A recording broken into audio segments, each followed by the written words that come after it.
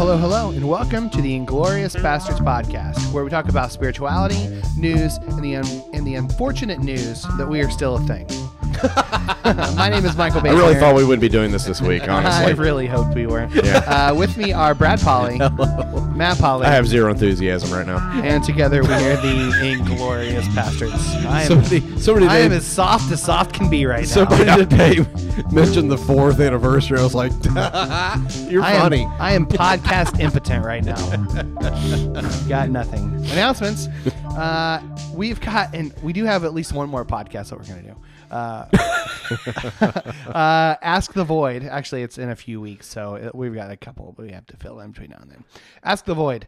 We're doing an episode with Billy Patterson. So any questions you have for the Void, atheism related, ask an atheist, anything about that, call 484-PASTARD.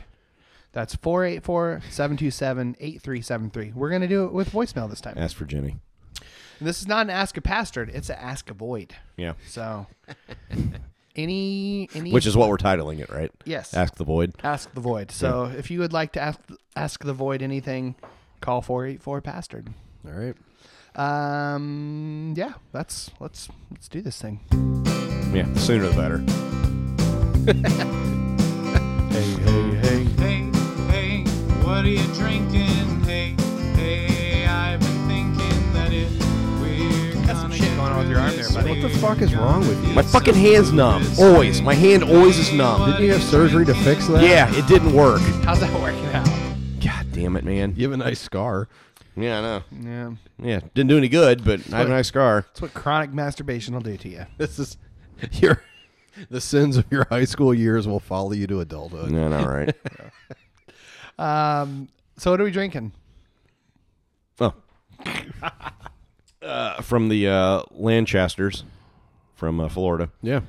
Lancasters. Yeah. Shane? Potatoes. And Kristen? Yeah. Kristen? yes. All right, so to make sure we're talking about the same ones, not the Game of Thrones ones. No, yeah, that's the ones we were talking about. Is the Game of Thrones. they are Even though coming out it's with not whiskey. Lancaster, it's Lannister. But okay. Never seen it. Yeah, haven't either. I did see the first I haven't either. I did watch I haven't either, and I still know that. I did actually watch the first season, and then it just took too long for episodes to come out. Anyway, What are we drinking? Jesus Christ! Orange Blossom Brewing Company. Their Honey Pilsner. I really Orange like Blossom this, Pilsner. actually.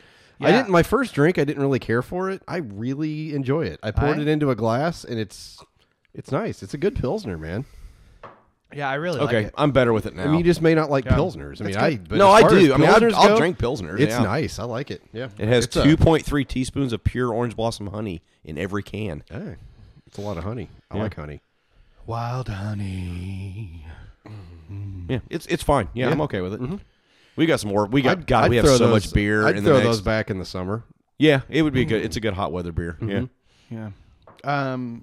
Yeah. And then I'm sure we'll have something else later. So the Lancasters. We have so much fucking booze, man. The Lancasters. The Lancasters. Lancasters. Lancasters. Yeah, we kind of got a lot of beer and stuff for Yeah. people. We've so. got all kinds of stuff.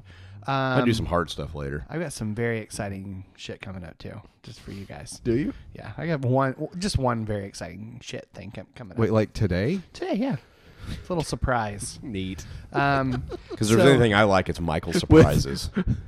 With bated breath, do I wait? Yes.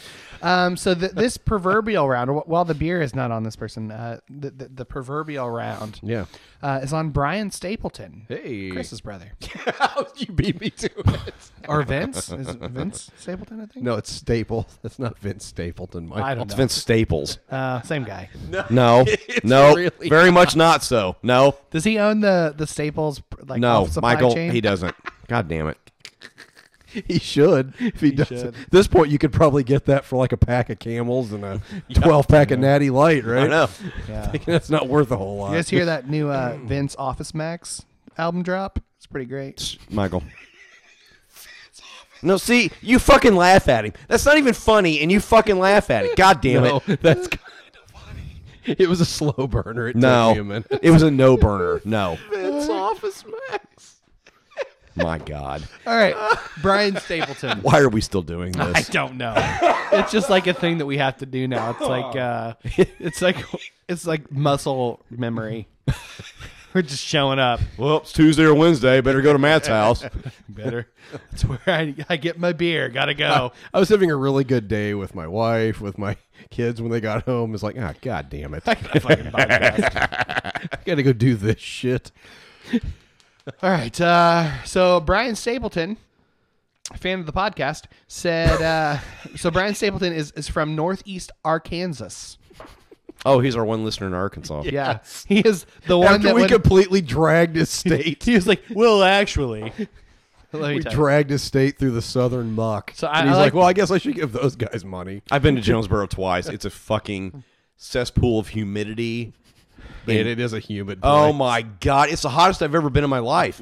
And I live in Indiana, which is normally pretty hot in the summer. Yeah, no, it's It was nothing like fucking, that. it was Yeah. like walking into a sauna 24/7. Oh, Arkansas, you're a diamond of the South. Oh, Arkansas won't put a bad taste in your mouth. No matter what they say about the A-R-K, it'll always be home sweet home to me. Did you just make that up? No. Did you write that today? No, I did not. I don't know what a fast forward button wait. So, is that an actual song? It's I know it's a song. I don't know who wrote it though. Somebody wrote it, and it was good enough for me to remember. I'll have to look it up. I'm constantly astounded. Like, generally, like, legitimately should have done is astounded. No, what you should have He done can't is, even find his own fucking home, but he can remember a song lyric like what that. you should have done is told me, yes, I created that. I Yes. would have been super impressed. Well, somebody would be like, "Well, actually, that's a song from Yeah, somebody Googled that shit. Jimmy Smith's Yeah. jazz album." Well, a Jimmy Smith's reference. Oh my God. I don't know that he even plays jazz, but I don't think he seems like he does would. now. Yeah. Hey, Siri. Siri. Hey Siri. Hey, Siri. God damn it, you Hey, Siri. worthless sack of shit. Does Jimmy Smith's play jazz?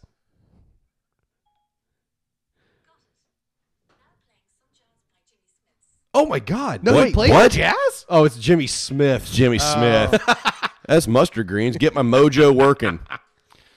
It's, All right. yeah. I was really hoping for a little bit more Bail Organa. Guest spot by Cy Snoodles. Great. Jesus Christ. All right, Brian Stapleton. Brian Stapleton is from Northeast Arkansas. I like that he specified Northeast because apparently the rest of it's just shit. Only Northeast is the best. Nope, been through there too. And he grew up in the Free Will Baptist Church. Man, that The sounds greatest terrible. oxymoron ever. Yeah. Free Will. He noped out after a few years ago. Noped He noped out a few years ago when the preacher said, "How long will it be before they take our guns away from us?" Wow. Yep. Well, hopefully about next week because And it's he ridiculous. Said it from the pulpit. That made him finally stop straddling the fence on the evangelical church. He is happily married with 2 kids and a couple of flat-faced dogs. like pugs, I'm assuming. I would assume he didn't send pictures. Or he just keeps hitting them with shovels until they like Yeah, I don't know. boom. Arkansas face hound. Fun fact: he has lived 1 year longer than Jesus. So. Arkansas face out. Thanks, Brian Stapleton. Thanks, man. Thanks, Chris's brother. We love you. Your brother's really overrated as a musician. I'm just going to go ahead and he's say it. not bad. I don't get it. I don't get it Tennessee either. River. I tried. It's literally it's just modern country. No, It's- no. yes, it No. fucking is. It's not modern country. No. Yeah, it kind of is. It Have you guys totally- listened to yes, modern yes. country? Put it on 102.3 and you'll Yes, hear. I was at modern Walmart country. today, so yes, I heard modern country, and it was literally Mandy and I are walking around, and every 5 seconds, one of us was like, "Oh Jesus Christ!" Like every time a new song came on, I was like, "Fucking awful." Well, thanks, Brian. Thanks, man. Appreciate it. Glad we could roast you into oblivion. He knew what he was getting into. If you'd like to buy us around, He's not new here. head on over to patreon.com/pastors podcast. It'll get you access to the spin-off podcast, access to the Pastors Pub. He gives us money for the 4th episode. That's never going to happen. Yes. It's a Ponzi scheme. Don't book those flights yet, guys. It's a Ponzi scheme. Yeah, you're going to wait for confirmation on that one. Next year, 4th anniversary If tickets it's are $1,000 a piece. If it's gonna happen, we're gonna announce it about 2 weeks before it happens. And whoever shows up shows up. So nobody shows up and we go, well, look, nobody Well, I fucking guess showed nobody up. Just be cares. recording the episode on our iPhone. It'll be great. sitting in the corner of a bar. Yeah. You can hear everybody else in the bar. I've always wanted to tell you I fucking hate you. I hate you. Preferably a bar with a live musician playing that night. Some solid acoustic covers of mid '90s Dave Matthews tunes. Yeah. Baby. Things discussed in the pub this week. Story, Indiana is for sale. So if you want to, Yeah, don't buy it because the owner's a sack of shit. You don't want to give him money. yeah, he really is just he's Trying to cover legal costs he's because giving he's a you terrible person. the expenses, and he's gonna lease his property from you. Yeah. Also, it's in the middle of bumfuck Brown County, so He's the one who have to deal with the bureaucrat. any town you have to go turn right at Gnawbone and keep going. I didn't know anything about like Story, Indiana. I knew about it, and I knew about the story end, but like I didn't know somebody. I saw that it was for sale, and I was like, "Oh, that's interesting." And then I saw somebody I follow on Instagram was like, "Hey, Google Michael Hofstetter ruins a wedding," or was it Richard? Richard Hofstetter ruins wedding, Old and I Dickie did. Hofstetter. So what this guy did is he's getting the shit sued out of him because somebody rented out the story in for their wedding. Yeah. And he decided he was going to just hit on the bride, hit on her mom. What? Yeah. Like he got fucking Wow. hammered. Like he got hammered. He's like driving around in a golf cart, I guess. Hammered drunk. He's like driving the like kids around and like and then he told Never has there ever been a more appropriate time for this drop. yeah, exactly. Yeah, he hit on her, he hit on the bride's mom. Yeah. Nice. Yep. Really, really great person. So he's being sued. Yeah. That'd be why he's selling it. Well, he's not really even like he's selling the rights to it, but it's like he's still gonna rent like half the shit off of it. I know. It's stupid. Don't buy it. Somebody should buy it and then evict him. That's what should happen. We have some Jeff Taco and Santiago mugs. Yep, I got my mug this week. Yeah. Do you have a website for that so people... We are not doing it. It's Okay. through Well, I just thought Alan. maybe our listeners wanted to buy some. Hit us up on Twitter and we'll tell you. Yeah. I'll copy and paste the link. Yeah, we don't get any money for these. Yeah, we don't get any money for that, so maybe Alan said he'd buy us around. So I'm anxiously waiting with bated breath Yeah. for Alan. the half Well, for the half dozen months. That's a great Caddyshack reference. Also discussed how creepy Uncle Joe Biden is. Yeah, he's... I mean, he's kind why are people just now seeing this? Yeah. It's everywhere, man. I mean, he's kind of been that way for ever. Yeah. Yeah. I don't know. Well, it's the culture we live in right now. yeah.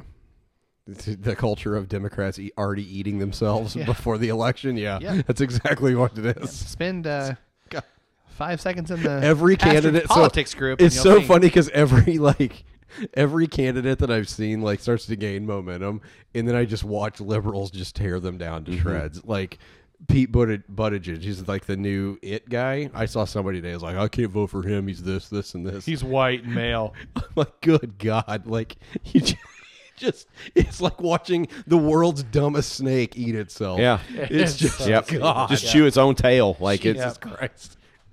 Most unpopular president in history, and the Democrats are going to find a way to fuck it up. Yep. God. It's true. Oh, It's sad but true. Also, we went to the Derek Webb house show. Oh, it was awesome. Target's Great. pre-release. Dude, like that took some serious balls to put on an electric one-man show. yeah. like- I know. Yeah. And he did it. And he it was did it. really good. I was like halfway expecting some like drum machine joy in there, but I there was too, actually. There was none of it. Straight The only just thing like, he nope, had was just- he had a modulator for his voice. Yeah. Like he throw some reverb on Yeah. it, and he did that occasionally. And then Yeah. he had his pedal board, and that was it. That was I mean, it. Yeah. It was awesome. Yeah, it was really It was good. great. The show was great, and the album is really. Oh my god, fucking I've listened to good. it 4 times. Yeah. I had to probably- stop myself. I It's think I like listened like 6 or 35. 7 It's like times. 35 minutes of just straight rock, like, Yep. and it's really good. God, the opening riff is just Yeah, it filthy is. as fuck. Yeah, it is. Yeah, it's really Man, good. it's dirty. Not anything like any No. Derek Webb you've heard before. Nope. So, Not we even have to at close. least keep the podcast till the album drops, so we Yeah. can talk to We'll him get about back it. on, yeah. So this is all on Derek. and he agreed to come back on. We just It's Well, all don't on- say it's all on Derek. People say don't come on our podcast, so we don't end. If you fuckers do that, then we're definitely quitting forever. Also, so subgroups. We want to talk about Yeah, that this let's, week? yeah. I Yeah. mean, there's so many I didn't even know it's about. crazy. So we've got a lot of subgroups, and what subgroups are? So we've got the Pastor's Pub. It's the main group where kind of everything happens. And then- Patreon.com/Pastors Podcast. Yep. And then branching off of that, there have been many subgroups where people can go and have like deeper conversations about different things. We've got wellness group. We've got the Pastor's Fitness, which is probably one of the, if not the oldest one. It's like Probably one of the oldest ones. Yeah. So Pastor's Fitness, it used to be called Turd Fitness. Yeah. You changed them all this week. We in the last took 3 weeks. To well, get yeah, them but all. you did all change them back all. in. Yeah. And then we've got Mindfulness, which is a newer one. And we've got somebody who's on the Insight Timer app, and she's doing every day. She's doing 15 minutes of like silent meditation. I haven't done it yet. I haven't had time you to. can go but back and I know and I'm do going it to. as I well, just so. because I've done her meditations before and they're phenomenal. Yep. So Yeah. it's a great way to share best tips. And Well, we have quotes. like under career stuff, we have like Pastor's Turd Vision. Yep. And educators. Educators. Educators. It's educators. Educators. Yep. Yeah.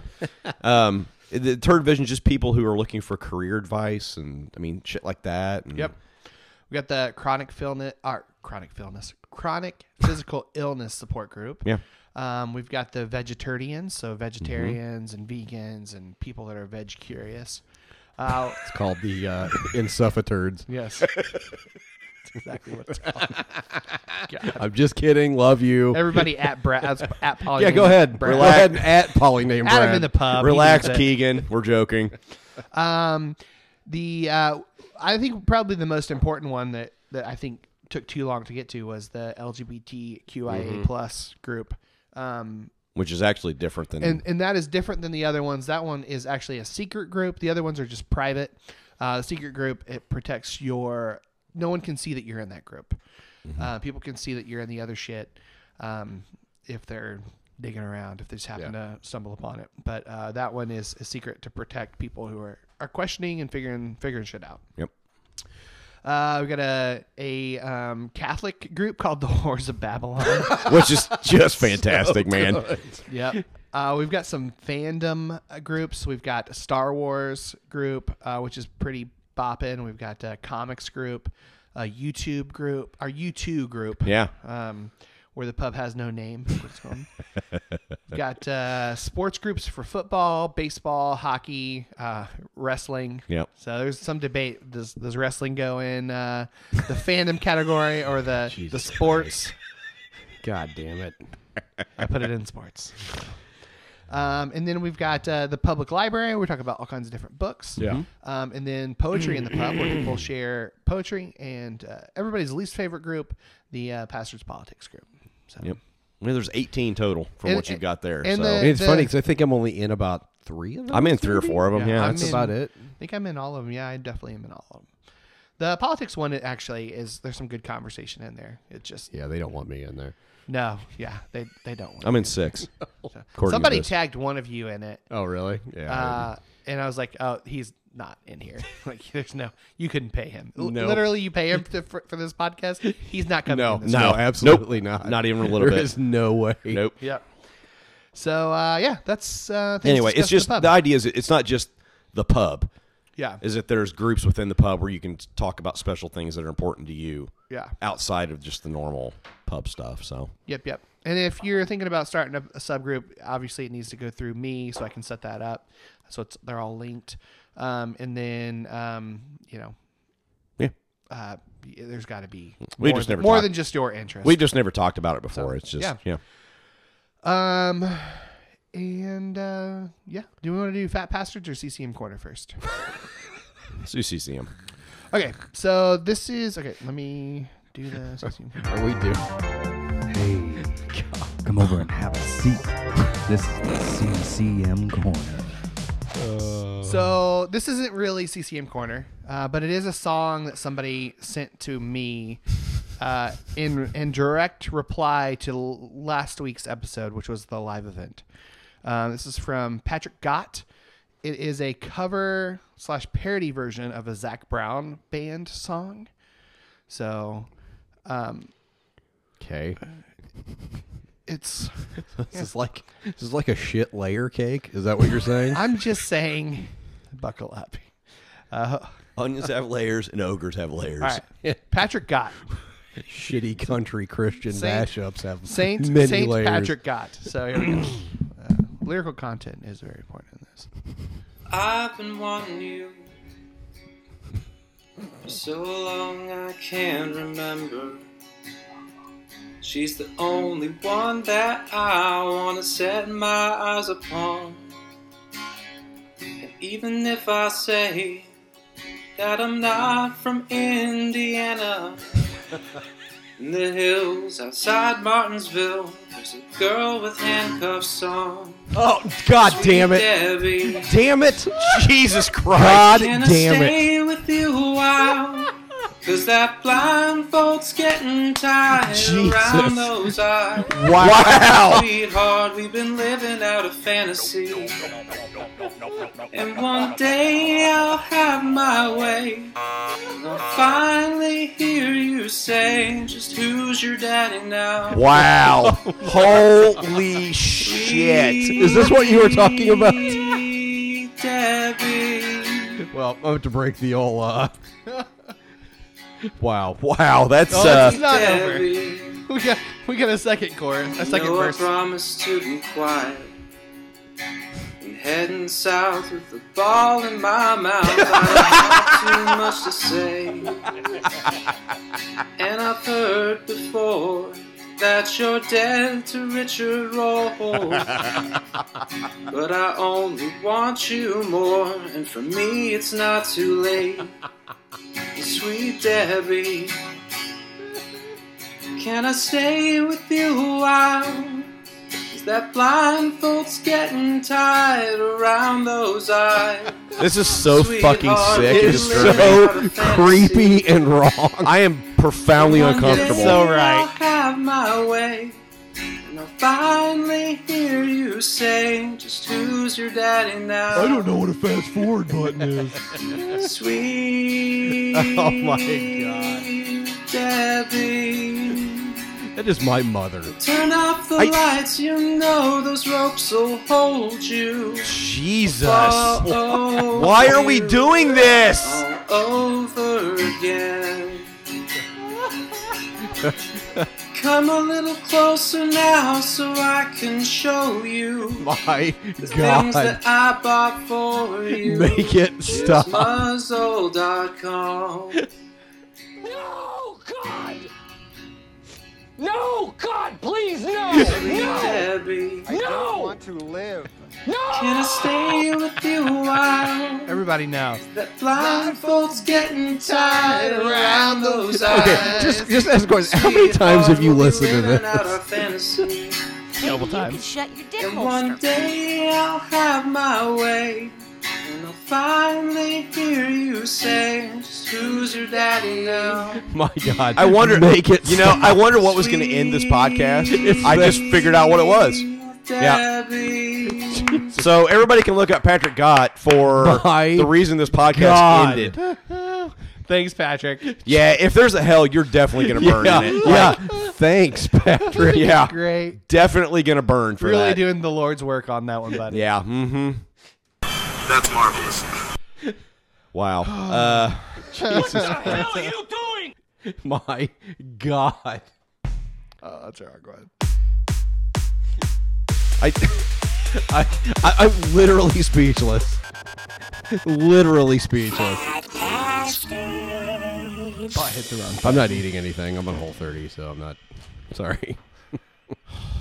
You can eat one thing. Nah, I'm good. You can eat one fucking Nah, thing. I'm good. These are from Jen Flynn McCormick, What who are those? came by my house.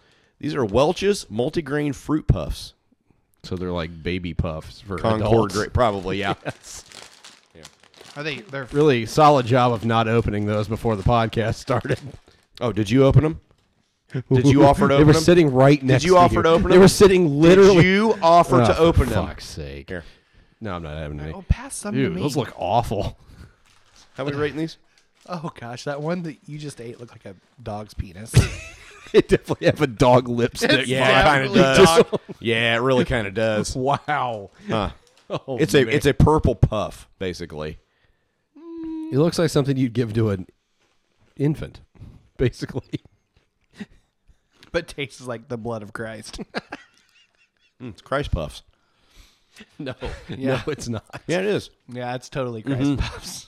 You know what? I would actually No, eat it's those. Baptist Christ puffs. I'll give those like a 3.5. I would eat those actually. All right. You I'll- didn't I'll have try Welch's one. in your church? Yeah.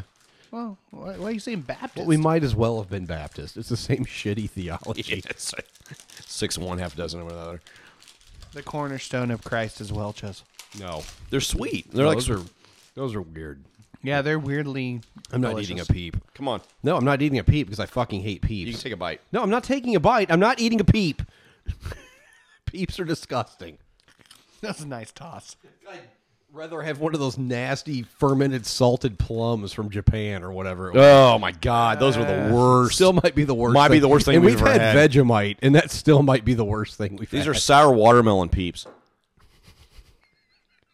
Green on the outside, pink on the inside.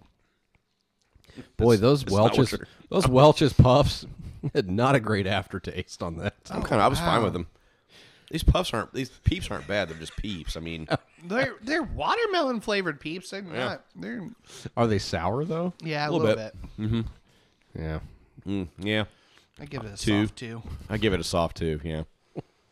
I'll give those. That's what I'll give your those- wife said too. No, she said I'll take a soft 2. I'll take whatever you can give me. A soft 2 is fine. That's why I'm giving this podcast. I like those Welch's puffs, man. Those are okay. Yeah, I would They're snack fine. on those. well, have at it. I'm going to. Yeah. Got a bag right there. Yeah. I All know. yours, buddy. Yeah. Here you go. When I go to the world's worst store tomorrow, I'll be taking this with me. All right. Well, without further ado, Lock up your fears, dry all your tears, refill your beers. We're headed into the news feed.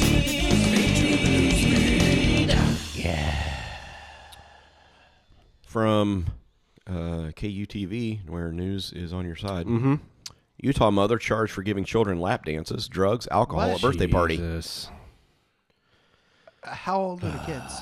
Salt Lake City, a Weber County woman is facing a slew of different charges related to her alleged actions at a child's birthday party at her Harrisville home.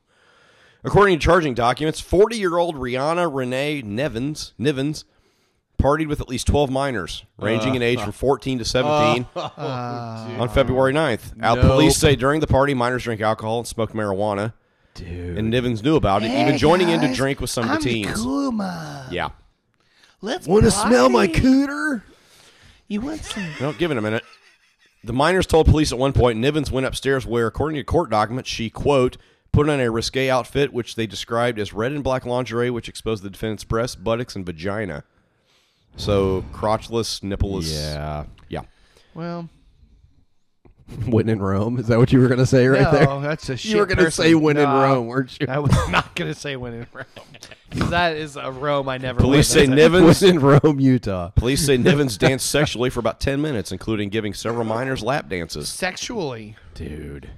Well, I mean, is there any other way when you're reading? What can you possibly be thinking? I mean, really, like I just want to know what her song choice was.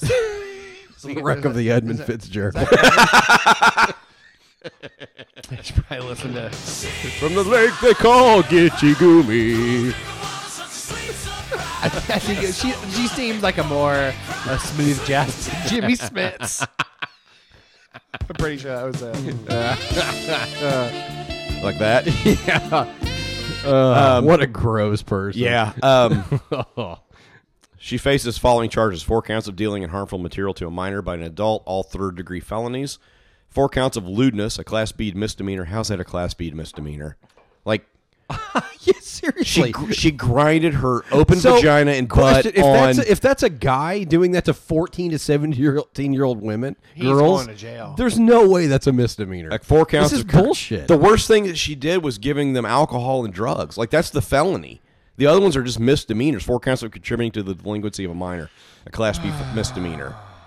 Like, that's the worst thing she did was giving them drugs. She ground her open vagina and ass and titties on 14 to 17-year-old minors. Like, and that's the worst thing she did was giving them drugs. That's what she's getting charged for. According to the law. Well, yeah. I mean, who else, Michael? Well, I mean, that's obviously not the worst thing. No, but that according to the law, that's the worst thing she did.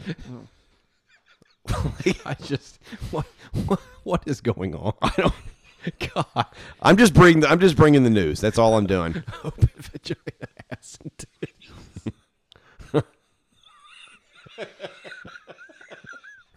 Yep. I love how you just yelled that in the middle of your house.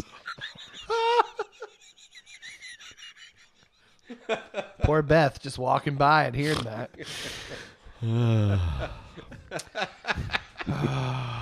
Good God.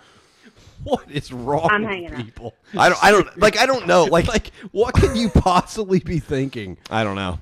I really don't. Like, it's She's unbelievable. thinking she's the cool mom. Her That's Mormon town too. what's man. her name? Yeah. Is her name Heather? She seems like a Heather. Karen, Denise, What's her name? Does it say? Diane. Yeah, Rihanna. Rihanna? Rihanna Renee Nivens. Yeah. Yep. Go ahead. You're thinking of I'm not something saying inappropriate. anything. So go ahead, Michael. Just say it. No. Apparently, one of the teens recorded the event. So Of course they did. It was on Snapchat. yeah. Oh God, I can smell it through the screen. All right. What else you got? Smell-o-vision. Snapchat smell-o-vision. All right. What else you got? Is that it? Is that No. CK1 I smell? CK1 and tuna. You beat me to it. Damn it.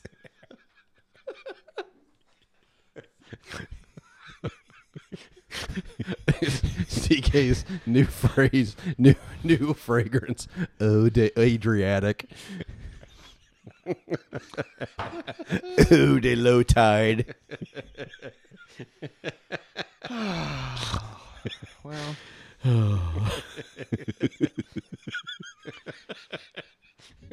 A lot of low-hanging fruit in this story. All right. What else do you have? Depending on how old she was, you might be right. Yeah. Thinking there were a couple of low-hanging fruits. Actually. Specifically melons. Yeah, I was gonna say. Yep. Maybe a little beef too. Oh. Well, there. Yeah, there it is. Yep.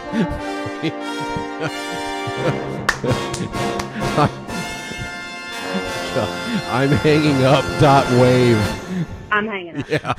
Jeez. All right. No, Please stop. Good Lord.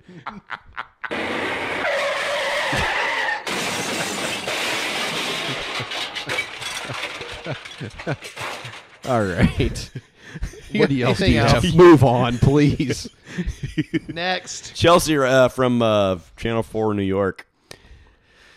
Chelsea resident sues sex shop over 6-foot sewage wall caused by buildup of condoms, diapers, and rubber gloves. What? A Chelsea resident is suing a local sex shop after she claims her home became uninhabitable due to sewage leak caused by a buildup of condoms, diapers, and rubber gloves. Susan Haar Diapers. filed a lawsuit. Hold on. Diapers. Somebody flushed diapers? Susan Haar and rubber gloves. filed a lawsuit Tuesday against against Sexy Boutique. I'm guessing it's neither sexy nor boutique. You know, I've had sex dozens of times in my life.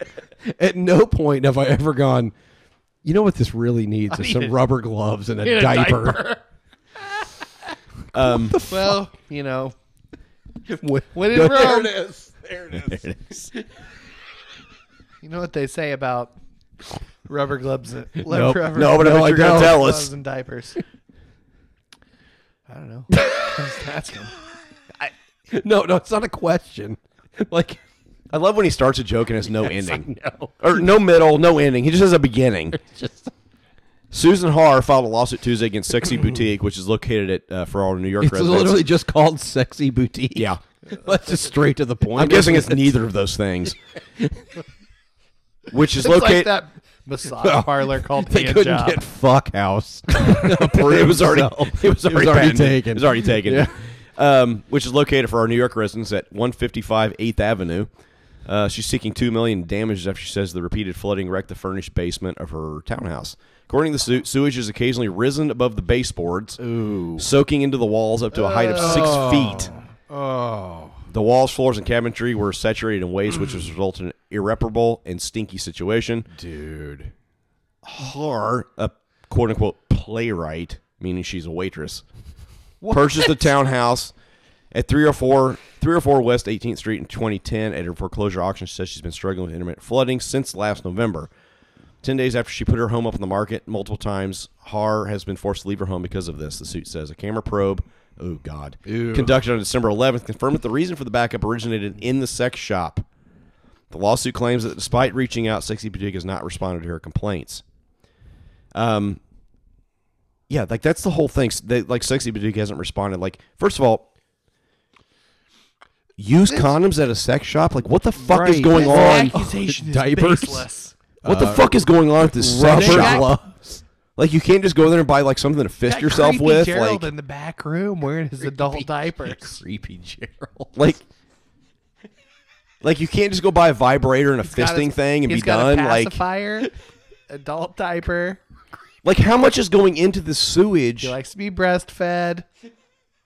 I'm just gonna let him finish. If he's a naughty boy, he gets a spanking.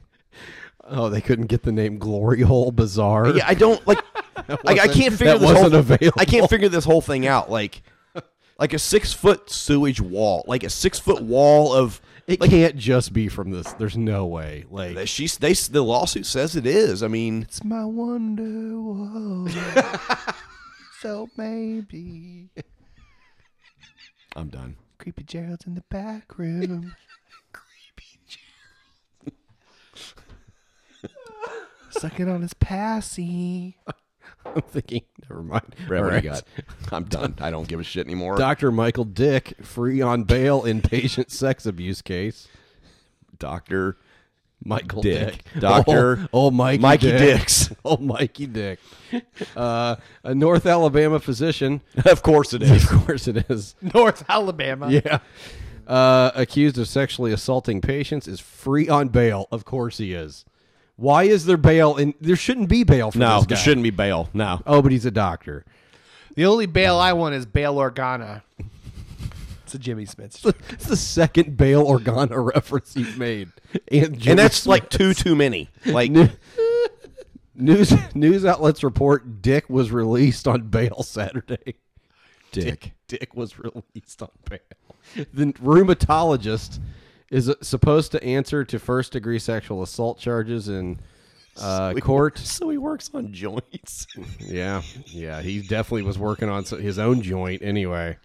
The Alabama Medical Licensure Commission held a hearing Friday regarding Dick's license. Dick's license was my name of my punk band in high school, which is suspended in October. Spokeswoman Karen Silas says License to drill. that was the name of our first album. Says the commission didn't finish the hearing. Dick was arrested after the meeting. Dick was convicted on.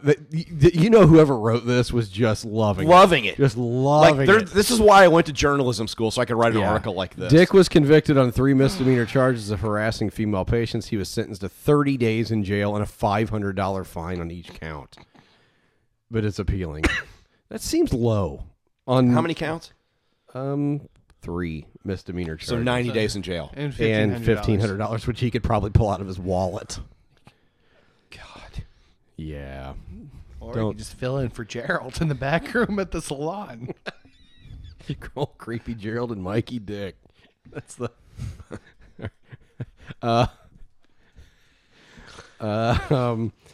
Oh fuck! All right, here's a good one. Oh, Thank God. we've got a good one. When Okay, when great. family can't afford motorized wheelchair for 2-year-old, high school students yeah. modify toy car. I totally instead. saw this. It's This amazing. thing is badass. Yeah. So this 2-year-old with mobility issues has been given a new lease on life after a team of high school students gave him a new set of wheels. Killian Jackson was born with a genetic defect that has left him with impaired motor function.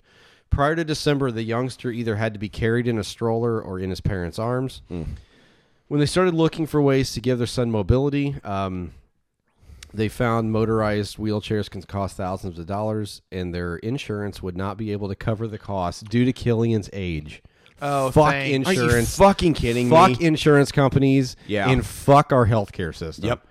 So it's like they needed like $20,000, and it just wasn't going to happen. So the Rogue Robotics team at Farmington High School has won multiple awards for their ingenuity. So when they were faced with a project, they did not hesitate to accept the challenge. They used a Power Wheels riding toy provided by Killian's Yeah. parents as the base for the wheelchair. In addition to adding a more accessible, customized joystick to control the chair, they replaced nearly all of the electronics and added a child-sized bicycle seat that they found on Amazon. They then used pool noodles as safety bumpers for the edges of the toy That's awesome. and added a 5-point harness to keep him safe inside the chair. None of these components were expensive, but when the students finally got to see him happily zipping around their workshop, they said the satisfaction of their success was priceless.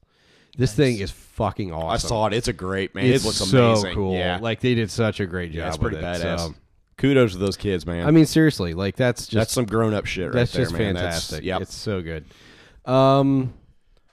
You want me to do one now? That's how you know the world's going to be okay eventually. I only have two, so if you want to do a Okay, third no, I one, won't go I do believe it. the world's I going to be can't okay, do- and I that's, can't do more than Michael. and that's why. It's going to be fine Eventually. but it's going to take a Maybe while to not get in our there, lifetime, but it's gonna gonna be fine. Yeah. Yeah. The kids are all right. Yep. All right. Product update. Jägermeister is selling a limited edition creamy alcoholic Easter egg. So it's I've like never had Jägermeister Jaeger. is fucking disgusting. never I've had never it. had it either. It's awful. It's awful. I would It's try like this. It's It's like, like a, it's burning cough syrup, Yeah. basically. it's basically a Cadbury egg with Jägermeister in the middle of it. So they questionable yellow discharge. That does not sound No. good, like at all. Going to take a hard pass on that. Yeah, 2 eggs. I would try it. So if somebody wants to send it to us, No. Nope. Not going to try What's it. that? Michael can try it. I'll eat it. Yeah. It comes with a bottle of Jägermeister too, No, I don't want that either. and a couple of shot glasses. Nope. I'll put it in my radiator. Would try. I'm sure you Ken would. try. So a Chinese woman gives birth to twins with different fathers. Whoa. Wait. What? So Boy, so what that means is that she had a day at one point. she had a day. She was very tired She afterwards. had a day. Um, She went to visit Creepy Gerald at the Have you, Glory Hole Emporium. Has ever seen History of the World by Mel Brooks? Yeah, it's been a while, Who? but Gang bang! So cheating on your husband and getting pregnant from it is bad enough, but imagine your husband's child sharing the womb with your lover's Dude. child for 9 months. How does that even happen? What does it have a thing about? What are the odds of that? Like, so what happened was she banged her. Well, see- yeah, I I get guess that. dad the guy banged was his like, mom. well, and the guy was like, so to cover this up in case you get pregnant, you need to go home and have sex with your husband. So she did that, and they both got her pregnant. Yep. So Yeah, she, but, like, What are the odds of I that? mean, I don't biologically. I don't know if like I feel like if you that initial sperm and egg like Explosion. no the initial sperm and egg connection. I feel like that would sort of shut things down at that point, wouldn't it? Like well, there were 2 eggs and they were inseminated by 2 different people. interesting. So, so it doesn't say anything about how often it is, but It can't be the, off. The now. woman's husband, identified by the Chinese media as the pseudonym. I'm not even gonna try. No, try. Zhao Long. Yep. Yep. That's exactly it. Notice that the twins looked very different at birth. he was particularly thrown off by the fact that one twin One of them was resembled black. him a lot, Like, and the other one Great. not at all. You made the joke. Well, that no, I mean, like- refrain from making. But because there's such thing as was it which one's fraternal twins that are different or paternal? yeah, fraternal. Whichever one. So like they could look different. Like that's not uncommon. Yes, that's exactly what happened. So They unless it looked was different. blatantly obvious, how would you know? Well, one looked like him, the other one didn't look like him. Okay. Either one of them. Yeah, but what he's saying is fraternal twins don't look the alike. same. I know. What So fraternal what twins what are. made them want to do like a paternity test? One of them looked a lot different than Like- than the like other one. like- Like wait, didn't look anything like him or the twin or the mom. Okay. So in other words, this guy had a hankering that she was fucking around. Probably. Yeah. Yeah. And then when that happened, he that was like, seems to be. okay. Yeah. That's what I'm So saying. I'm not. She admitted she had a one night stand. Is what I wasn't making a racial comment. I'm just saying like there had to be because there are differences in twins sometimes. Yeah. Yeah. So in other words, he knew. He knew. This was his way of like, Yeah. all right, Mama, well, we're gonna Mama go went ahead. out on the town. Yeah. Apparently, when you I have thought kids it in felt- China, you I have to thought- register them at a police station. His comment was, "I thought it felt squidgy in there already." Oh God.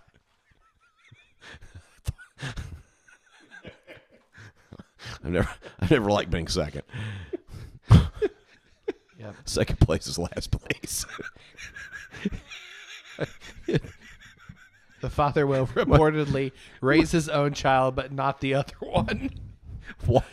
Well, Well, I'm not doing it with not raising that one.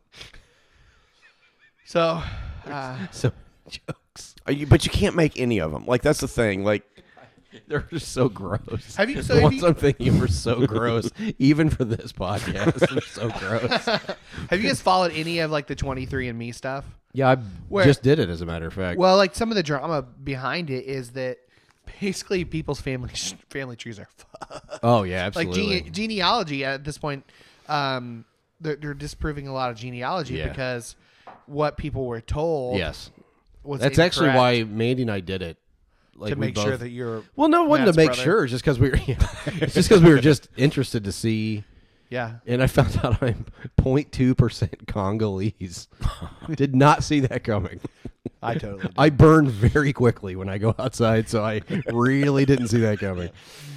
But yeah, people, Very pasty. People this are one. finding out their dad's not their dad. There's a whole website. There's Yeah. like a Facebook group of called, I don't remember what it's called, but something like Not the Expected Parent. jeez. And basically, it's a support group for people finding out that their dad is not their dad. That's crazy. And that and most of the time, the mom knew. And Whoops. she had kept that secret, and they had found out through the genealogy. I'm assuming this group just provides support for therapy as well. Yeah, it's just like any kind of support group. No, like money for therapy. Like, Oh, yeah. I don't know if it's. like there's a permanent GoFundMe I think for it's. that. I think it's a Facebook group. So Boy. yeah, I can't like. It's interesting from a genealogy perspective because all these people love genealogy, and then come to find out that maybe there are a few less. Oh, branches. I love genealogy. Oh wait, no, I don't. Oh wait, Oh shit. are you my dad? So Oh, my anyway. great grandfather's Genghis Khan. That is Cool. very interesting to Yeah. do, by the way. and they're Like, finding and out. it's like insanely detailed. Yeah, Like, it's it was super crazy. detailed. And then there's also like an open source one that people are finding out. Like they found. Well, a this one, I serial- mean, I've got,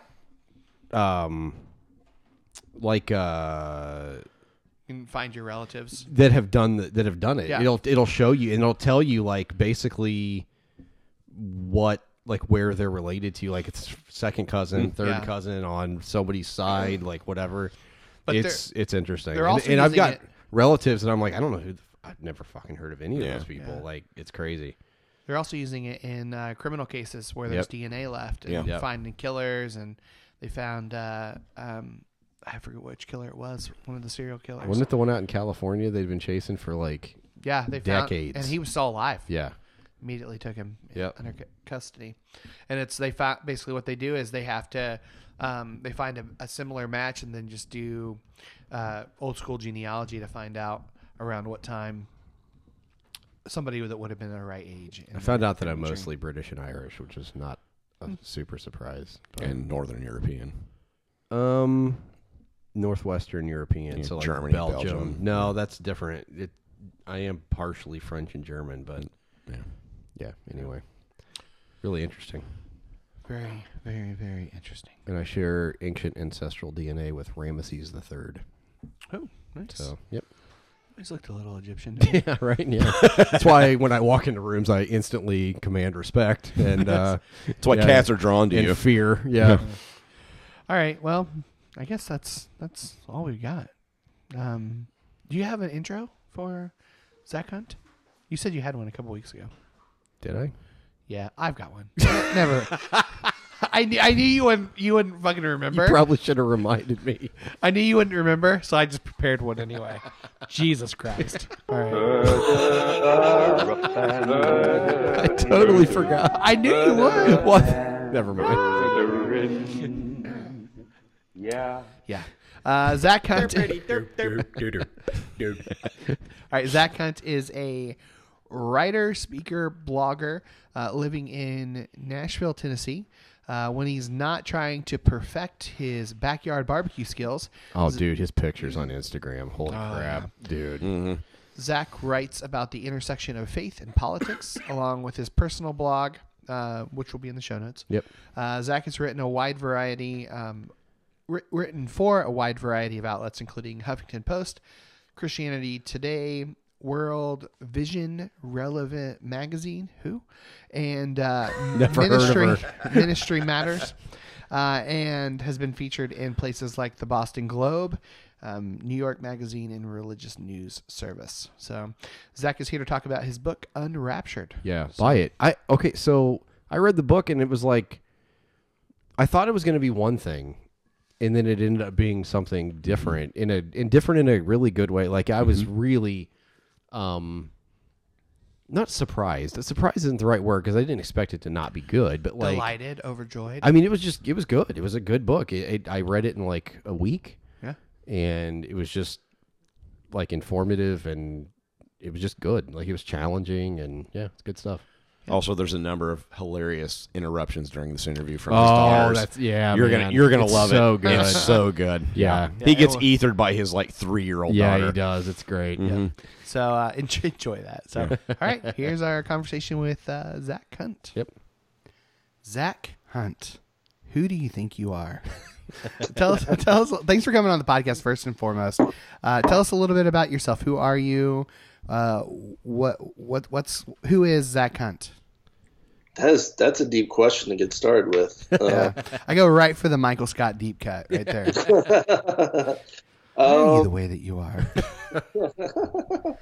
I'm a Southern boy, born and raised. Lived in Connecticut for a little bit, but spent most of my life in Tennessee. Grew up in the Church of the Nazarene, which is a, for the most part, conservative Nazarene denomination. But if you look at our manual, there's some fairly liberal stuff in there. I started blogging about, almost 10 years ago, and kind of stumbled into it. It was really just a way for me and another youth pastor friend of mine to procrastinate at work and share, the funny stuff that we found online when we were supposed to be, preparing our Wednesday night lessons. And, found that people liked some of the original stuff that I was writing more than just the funny Jesus pictures, and started writing more of that and fell in love with it. I didn't. Operations were a lot nerdier. I wanted to be a preacher, or a youth pastor, I guess, and I did that for several years, and thought that I was going to go back to school and do my PhD and teach. So I went to Yale and did a MAR there in Christian history, and realized that, in fact, I did not want to write academic papers for the rest of my life. And I kind of fell into writing and really enjoy it. And I do some preaching and speaking on the side, hoping to kind of ramp that up with the book launch, this summer and hopefully this fall. And when I'm not doing that, I'm saying a lot, which I feel really embarrassed by. Totally you should hear fine. me speak, but I say all the time. I watched a video the other day of a kid that was watching somebody in an acceptance speech. I think it was Ariana Grande, and he ate a hot pepper every time she said, and it was the greatest thing I've ever seen. We're drinking a shot of whiskey, so we're pretty hammered at this point. I haven't had a shot of whiskey. Every time you I'm do drinking- it, every time you I'm say drinking it, we're beer. going to do a shot. That's the drinking game. Well, in that case, you're going to need 911 on speed dial. But yeah, so I write, I speak, and when I'm not doing that, I'm either changing diapers or making barbecue. Yeah, you do make a lot of barbecue, man. Like I said, I've been following you on Instagram for quite a while, and that's some good looking shit, man. Thanks, man. It honestly, it started off just as a hobby to ward off the loneliness of living in Connecticut. There was nothing to do and no good food to eat. But yeah, it's becoming a passion project. I'm that ridiculous obsessive person who sources meat and wood and makes his own rubs and sauces and spends way too much time making barbecue when I should probably be parenting my children. Well, I mean, awesome. You just throw it on the smoker and let it go. It's fine. They'll be fine. The kids or the kids. Well, both, but I mean, they're doing fine in the backyard now. So yeah, as long as they're still alive by the end of this, that's a win. Yeah. Okay, so you're from Nashville, Tennessee, correct? Correct. All right, and you've lived there other than your stint in Connecticut. You've lived there pretty much your entire life. Pretty much. We did live in Memphis for 5 years, I think. And my wife was going to med school, and I was a youth pastor at United Methodist Church down there. And Memphis has really good food, as opposed to Connecticut. Mm-hmm. Well, barbecue. There you go. Yeah, is that where you fell in love with it? Yeah, I think so. I mean, grew up in the South. I always wanted to be the cliche grill master, and be known for the smoked meat and all that kind of stuff. So, I mean, there was some of that, but yeah, I mean, Nashville does not really have a vibrant barbecue scene. They're starting to get one. They have created something of a reputation, but we definitely don't deserve it. There's a good place here called Martin's that's pretty decent that I like. But the rest of it's just kind of hit or miss. But yeah, I mean, Memphis is phenomenal barbecue. That would definitely be the place where I first learned to appreciate it, though. I think my favorite barbecue scene is probably Kansas City, just because they smoke everything. So Texas is all beef, and Memphis and Carolina are all pork, but you get a confluence of everything, including burnt ends in Kansas City, which a gift from God. Yeah, right. Well, we've got listeners in Nashville and listeners in Kansas City, so it'd be an interesting fight between the two of them. So. But I have a feeling Kansas City would win. I think Brian Zonex, we've had him on a few times, and he's talked about KC barbecue as like his favorite thing ever. So, because he's not, he's from around. Is this there. a barbecue podcast? Is this sure a food podcast maybe, now, or maybe we barbecue talk? Maybe all I know is I'm hungry now. So, I know, right? I had cereal for dinner, so I'm I'm 39. I had cereal for dinner. Nothing wrong with that. Hey, I had crescent rolls for lunch, so I'm 36. So there you go. Okay, so let's talk about the book. The book, Unraptured, How End Times Theology Gets It Wrong. Great title, by the way. You grew up, I mean, is Nazarene considered evangelical, part of the evangelical? Yeah. Okay, I thought so. So we all grew up in the non-denominational evangelical cult. I guess to call it whatever, like the milieu. Yeah, that's it. I used to play basketball at the Nazarene Church. That's right. We prayed before every game. My son, my 6-year-old still plays at the Nazarene Church. But okay, so the rapture and end times, second coming, that kind of stuff, that theology played a pretty big role. I don't know after reading your book that it played quite as big of a role in our lives, but as it did in yours, but it definitely played a role. So, talk about how this book came about. What was the onus for writing this book? What was the, why did you feel like of all things you could write about, this was what, this is what you had to put down on paper? Sure. Well, for me, I think the foundation or heart of really all my writing, like wherever it appears, is trying to better understand what authentic Christian discipleship looks like. And there are 1,000 Christian discipleship books out there, and so to be, I guess, crass about it, you need a hook to be. You need something, but for me, this was definitely more than that. I couldn't have written 256 pages or however long I droned on for. If it was just a gimmick. For me, the search for what authentic Christian discipleship looks like required a lot of self-reflection, and that took me back to my upbringing, and what I've thought Christian discipleship looked like over the years, whether that was as a kid, as a teenager, now as an adult, and there are my children now. I love it. That's fine, man. In the background, so my apologies. No problem. On the swing set, and now we're throwing a bird's nest in my living room. So. Yes, awesome. Anyway, the book is as much as it's about the rapture, it's also part spiritual memoir, and that's because it's a lot of me wrestling with that question: what does Christian discipleship look like? And growing up, that meant that was. I'm sorry. You need to go for a minute. 3-year-old, and now she's running away. Oh, she ding dong ditched you. No, she did. I just saw her run away. I hope she's still in our yard. Anyway, we had a good run. Worst case, that is a bird's nest. Can you please take that back outside? I love it. The last time I did a podcast, my 3-year-old was running around in the background screaming, "Come see my poop! Come see my poop!" So this is a step in the right direction. That's so great. Take it outside.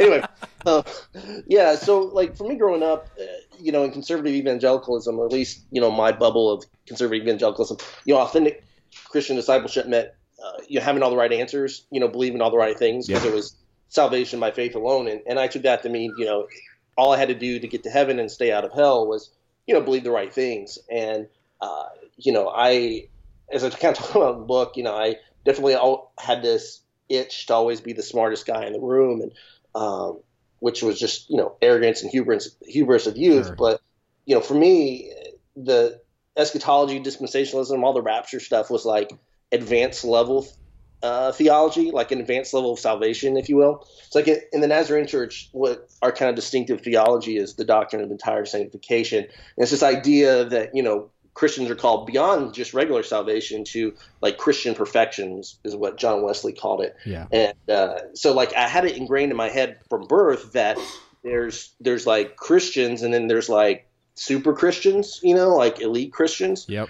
So I wanted to be part of that, elite. And then I also really wanted to obviously stay out of hell. And so dispensationalism and rapture theology and all that stuff gave me kind of a backup card, in the sense of, I knew I wasn't going to be perfect, and I knew I was constantly screwing up as a teenager by, watching secular movies and listening to rock and roll and all the, cliche sins that you could think. I knew I wasn't, I wasn't for sure going to heaven, or at least, I believed that, even though I, confessed all the right beliefs. So the rapture, if I could figure out those secret codes and all of those, timelines and charts and all that advanced insider knowledge, if I could, crack that code, then, God would be impressed with me and, reward my superior theological knowledge with salvation, which sounds completely asinine and right. Yeah. That's because it is. Right. But, to my, teenage mind and, to a lot of adult minds, and that's what Christianity is about. It's about believing the right things and impressing God so you don't go to hell. Yep. And, that was my focus for a long time. How mad were you when Tom Hanks beat you to cracking the code? I'm still waiting on those royalty checks. Do we have a Da Vinci Code reference on the podcast? Da Vinci Code reference. Did not expect that tonight. Okay, so obviously with a book about end times theology, it's obviously focused a ton on Revelation, which any cursory glance at Christian culture, that's a multi is it $1 billion industry at this point? Yeah, I think so. I mean, I couldn't find like a specific number, but I mean, when you include, all the books and the movies and the merchandise and the speaking gigs, it's got to be at least in tens, hundreds of millions. Yeah, absolutely. And one of the things I thought I really liked about your book was that you portray the Book of Revelation as a message of hope and reconciliation for all humankind. Which, incidentally, I agree with you. But that's not the way it's portrayed, ever. It's most of the time it's presented as Jesus coming back and just raising hell on his enemies, just killing all of his enemies. So, in your mind, why the disconnect? Where does the disconnect come from with Christians? That you present it very well as this is about hope and reconciliation for all of humankind, but the disconnect is that most Christians believe it to be the exact opposite of that. So why is the disconnect there? I think there's two things, or at least two things going on. One is we've been taught, and I think want to believe, that the Jesus that we see in Revelation is like a corrective of the Jesus that we see in the Gospels. Right. That's a good way of putting it. Yeah. And so we don't, if we're honest, we don't like the idea that our Savior is, a poor homeless vagabond who was, beaten and stripped naked and nailed to a cross and died. The resurrection's cool, but all the other stuff is not as glamorous. And so Revelation comes along and it looks like, hey, we've got this guy, white knight riding on a white horse, coming with, the angels and the armies of heaven to kick ass and take names. And that, Jesus is a lot more appealing, to, I think, our carnal nature, not to get cheesy and, come down to the altar language, but I think all of us, even if you're not in the whole Christian bubble, let alone like the rapture bubble, if you're going to follow a guy, if you're going to follow a God, you'd much rather have the knight with the sword, the flaming swords, and the trumpets and the armies and the bowls of wrath than the poor homeless guy who gets killed. Yeah, who wants to follow a slaughtered lamb? Right? Exactly. Yeah, right. Exactly. And so there's that. I think the other part is that the Book of Revelation just wasn't written to us. And when I say us, I don't just mean like people living in the 21st century. I mean straight middle-class white guys like me. Yeah. I think the hermeneutic that we use to read the Bible, the interpretive framework that we use to read the Bible is usually a lot of navel gazing. And by that, I mean, we read ourselves into Scripture constantly, because that's what I was taught, growing up, was that, Jesus, these are love letters from God to me, right? Or that kind of language was used for me to understand the Bible, particularly the New Testament. And so, we get to a book like Revelation and we just don't know what to do with that. One, there is the apocalyptic imagery that you have to, you have to get yourself in that world. There's a lot of assumptions going in to that type of literature that are obviously foreign to the 21st century reader, right. That would have been more familiar. But the other problem is, like you said, the book of Revelation is a book of throwing off the oppressor. It's a book of liberation. It's a book of hope. It's a book that promises that there will be this tree of life that people can eat from forever, and that there will be no more sea, and that there will be no more suffering and pain and death, and sorrow will be no more. And, all of us have basic sorrow and pain and struggles, and that's why Revelation 21 is so appealing to anyone, anywhere. Mm-hmm. But the reality is, like, most of us know where our meal is coming from tonight, whether that's cereal, or crescent. But most of us don't have that worry, and so a message like that is kind of neat. But for someone who doesn't know where their next meal is, eternal feasting is really powerful. For someone who lives under an oppressive regime, whether that's somewhere like Syria, you can imagine, the promise that power that seems invincible and in total control is not actually in total control, that power is actually a fraud, and that they are fundamentally flawed, that they're a whore, that they're, all those nasty words, that they are not actually in control. And there's this God who is not just going to do something in the future, but is already doing that work now.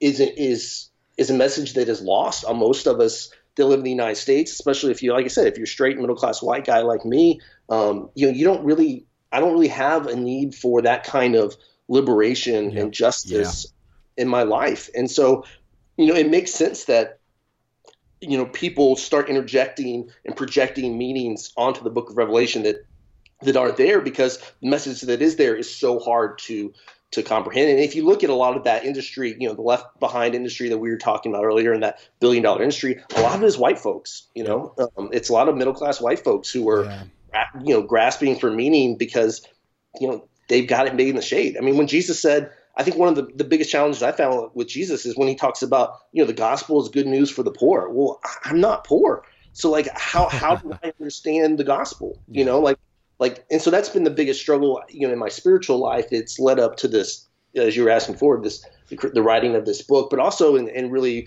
trying to understand the book of Revelation. And there was a theologian named Pablo, not Escobar, that would be the drug dealer.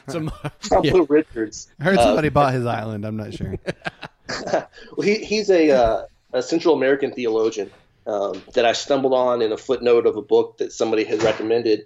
And, he's coming at it from just a radically different perspective of my own. He's coming at it with a lot of liberation theology that, has always been of interest to me, but not, resonated. Because again, growing up in Nashville, Tennessee, liberation theology it just wasn't something that I needed in my life, so to speak.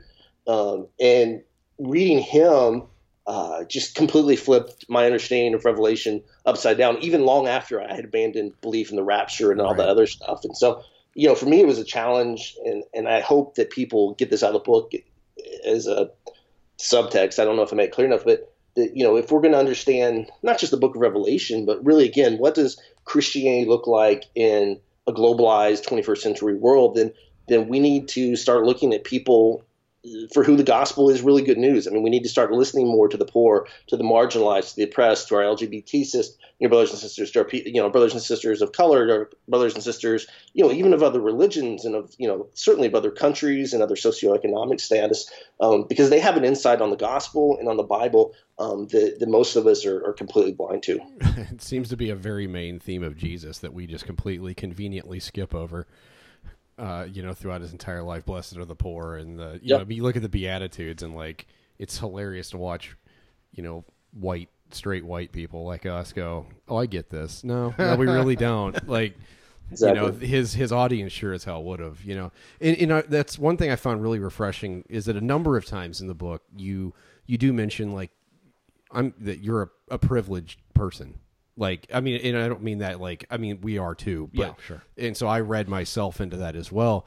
And, you talk about, as you were talking about that, it reminded me of the story you were talking about when you went to Nicaragua as a missionary, and how that was kind of a paradigm shifting experience. Talk about that a little bit, if you would, without, you don't have to spoil the entire book. Spoiler alert. Spoiler alert. And then if you want to pause, if people want to purchase the book, give you yes, and we can continue the podcast. Absolutely.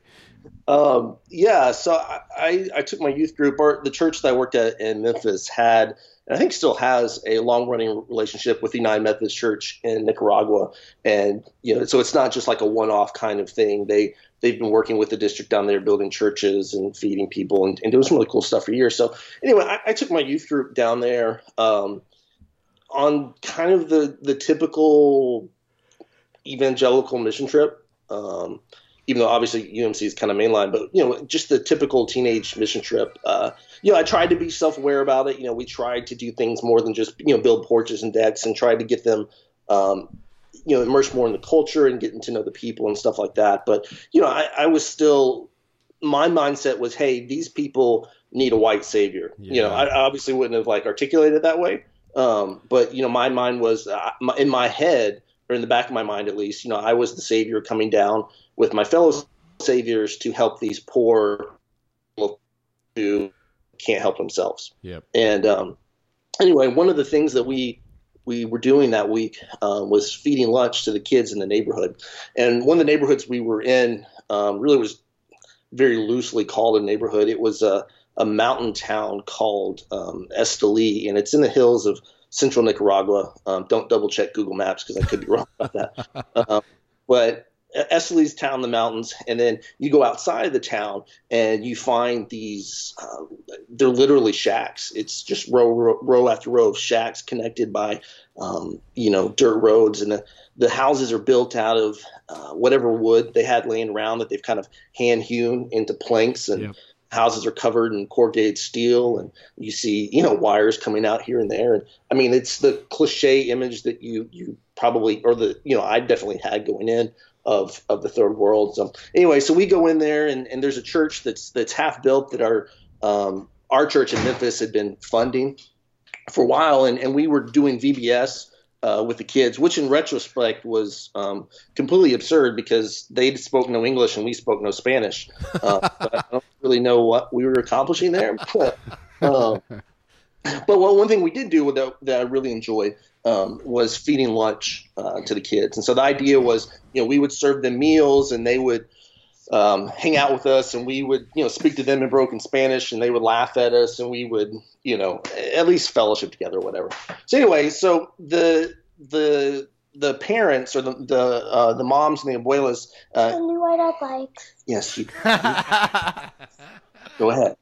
But we didn't want to get them down. No, I will come out there and get them down in just a few minutes, okay? Okay. This really adds to the story. It gives Can the I- color. So great. I'm some friends. Can you go outside and play? I want to. Look, we got 3 nests. Yeah, you've got 3 bird nests now. I put them. Okay, go outside and play, and I'll be out there in a few minutes, She okay? is a bird nest wrecking crew. No, I don't even know where they came from. We have 2 trees in our front yard, and they're like 3 years old. Anyway, sorry. That's okay. Anyway, back to Nicaragua. So we were serving lunch to the kids, and the idea was, the abuelos and the moms would serve the lunch, and we would wait for the kids to come sit down and kind of help manage the chaos and talk to them as much as we could.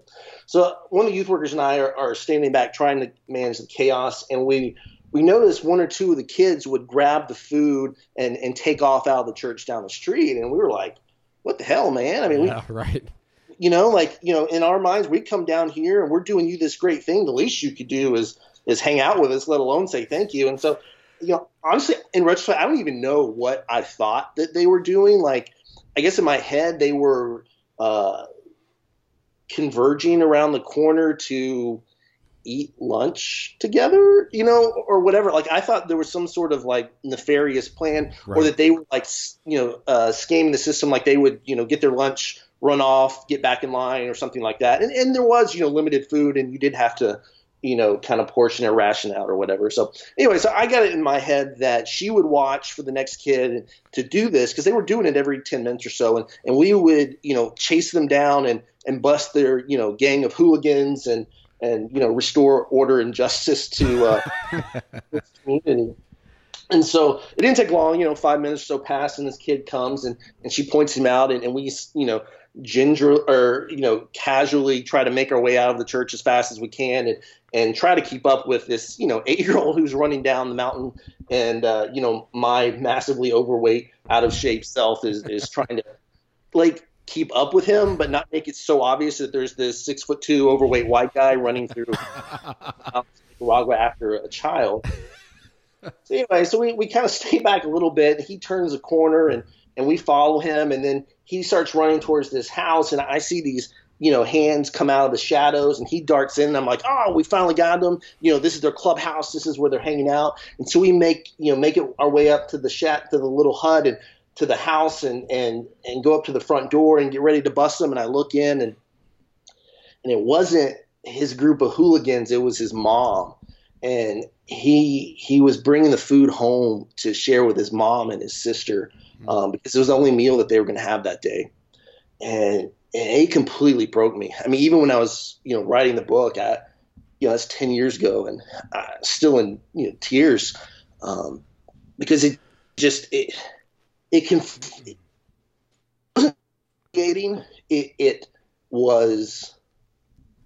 was an existential crisis. Yeah. In that moment, I was just humiliated. But in retrospect, it made me rethink really everything about what it means to be a Christian. I mean, what is good news to these people?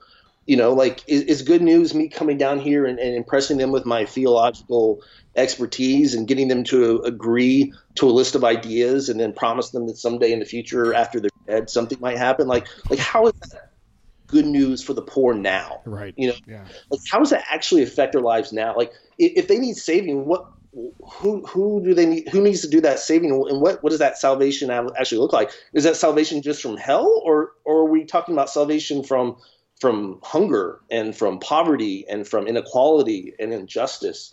You know, I came down there with this very definitive idea, you know, of what salvation looked like, of what the gospel was about, what made it good news.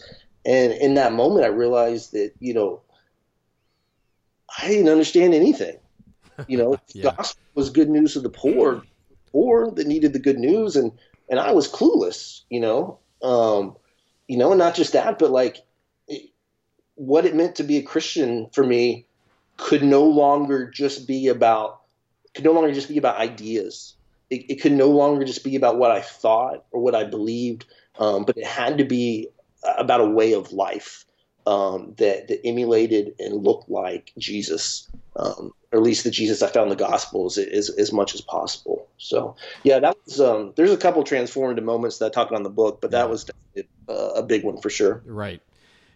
So kind of back to end time stuff. You mentioned that the writers of the New Testament clearly believed that Jesus was returning in their lifetime. And I agree with you there. But do you leave yourself open to an idea that maybe Jesus' earliest followers misunderstood what he meant? Like, and that maybe he's not coming back at all? I only ask that. I don't mean that as a gotcha question, but like, I'll just show my hand. I have believed for some time that I think the church is the second coming of Jesus. And that, I'm not, it's not a hill I'm willing to die on by any stretch. I just think it's an interesting thought experiment. I mean, do you leave yourself open to that at all? I mean, that maybe they just misunderstood what he was saying, that they, because they clearly believed, I mean, it's not hard to see that they clearly believed that it was happening soon. In the first century. So, I mean, is that something you would leave yourself open to? That's definitely one of the themes in the book, towards the end is trying to make, the possibility that I'm wrong central to my faith. Sure. As opposed to the enemy of my faith, which is what it was, in high school, when I was, really obsessed with the end times. But even before that, just as a normal Christian, or a normal weird Christian, before I got super weird with the rapture, to me, the idea that you could be wrong about something was akin to sin, because, and for me, salvation meant having all the right ideas and believing all the right things. And so, if there was this possibility that I could be wrong, especially about important, fundamental things, then, that was terrifying, because, that meant salvation was potentially at stake. So, I would say, yeah, I mean, I'm certainly open to the possibility. I haven't been wrong in a long time, obviously. No, I'm certainly, open to being wrong about really just about everything. But, I do think the early church definitely thought, like you said, that his return was imminent. I mean, right. Paul's writings are thoroughly apocalyptic. Right. When he talks about things like, don't get married, it's not because he hates marriage, it's because he thinks Jesus is coming back, and why would you bother planning a wedding, if he's coming back next week? And so, and I don't see anything in the Gospels, at least nothing comes to mind that would make me think, if I'm putting myself in their shoes, that would make me think that he was promising anything other than a physical or some sort of return. So, sure. Is it possible? Yeah. I mean, certainly possible, because I think, the Bible is the story of the people of God constantly getting it wrong, right? Like, I think, it's constantly telling stories about people putting words in God's mouth, understanding what God said, completely, ignoring what God said. like the book of Judges, it begins and ends with, in those days there was no king in Israel, and everyone did what was right in their own eyes. And what they did was put words in God's mouth and commit all kinds of atrocities. And so it's the Bible embraces the possibility, that the people of God are getting it wrong in really big ways. And so it's certainly possible, Yeah. I don't think you're going to hell if you're wrong. I'm going to hell for numerous reasons, but that may not be one of them. Well, here's what was interesting. One thing that was interesting about that is that like I said, I'm not sure I really believe in the second coming, and you do. But what I found was interesting is that we came to the exact same conclusion about how we should be living, regardless of. Yeah. Like the last couple chapters, man, I was like, "Yep, that's dead on." It actually reminded me a lot of Zahn's recent book, in that you spend the whole first 3/4 of the book laying a great theological groundwork for your point, and the last 2 chapters are like a mic drop. Like I was really kind of hoping that you dropped a mic at the end when you typed the last word, like that you just dropped it in your office, because it was very direct and very to the point. As I thought his book was as well. But I just thought it was interesting that we came to the same conclusion, even though we don't necessarily believe that in the same thing as far as the second coming goes. But the same conclusion was, I found that really fascinating. I've got a lot of like atheist and agnostic friends, and I think in all my writing they're kind of hanging out in the background. Mm-hmm. In the sense of like, I want, my audience, or first audience obviously are Christians, and, particularly progressive Christians. But, if I can find a way to make that Christianese stuff make sense to someone who's not inside the bubble, then I think I've really, done my job, and then some. So, I don't know if that makes complete sense. Yeah, sure. Of course. I mean, obviously you can't write to people about God and people who, who believe in it and don't completely in the same way. Sure. But, I'm hoping that it's, we're not just believing in this stuff because, again, back to square one, that we're trying to believe in the right things to get to heaven, or that we're even trying to do the right things to get to heaven, but we're doing it because the command is love your neighbor. Yeah. It's not love your neighbor so you can go to heaven and not go to hell. It's just love your neighbor. Yeah. Right. Can you mentioned the word apocalypse a few minutes back? That's a word that conjures up all kinds Kirk of Cameron mostly Kirk Cameron. Who's your favorite, Kirk Cameron or Nicolas Cage? I haven't watched that yet. You haven't watched either one of them, or you haven't watched Nicolas Cage? I was first in line for Kirk Cameron. Okay. Yeah, and the Michael York one, like I was there on opening night. I was holding up on the left the Nick Cage one because I was thinking about live tweeting it, to go along with the book. Oh, dude, spoiler alert. You remember at DC Talks? I wish they'd all been ready. Oh, very well. They got Jordan Sparks from American Idol to cover that song at the end credits. Did they really? Oh my gosh, yes they did. I swear. I love that you've seen it. Oh yeah. True story. So real quick, so I like every teenage guy, at least in Nashville, I picked up the guitar, or started playing the guitar in high school because I wanted to pick up girls. All three of us did the same thing. Yeah, we did. We totally did. We had this big recital, and you could pick whatever song you wanted to play, and the way my thinking went at the time was, okay, I'm definitely going to get some girls by just playing the guitar, but what song is going to really seal the deal? That's what song I chose. I wish we had been ready. That's amazing. That is so great. I'm not even making that up. And then you look, are you ready? Up a hill. Oh, yeah. No, I rocked it. That's so good. Did you do the Kevin Max riffs in the back, too? Do some vocal runs. Looped his own voice.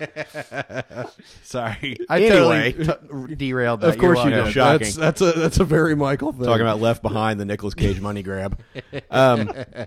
I'm still waiting for the sequel to come out. Left Behind 2, Electric Boogaloo. Left behind her.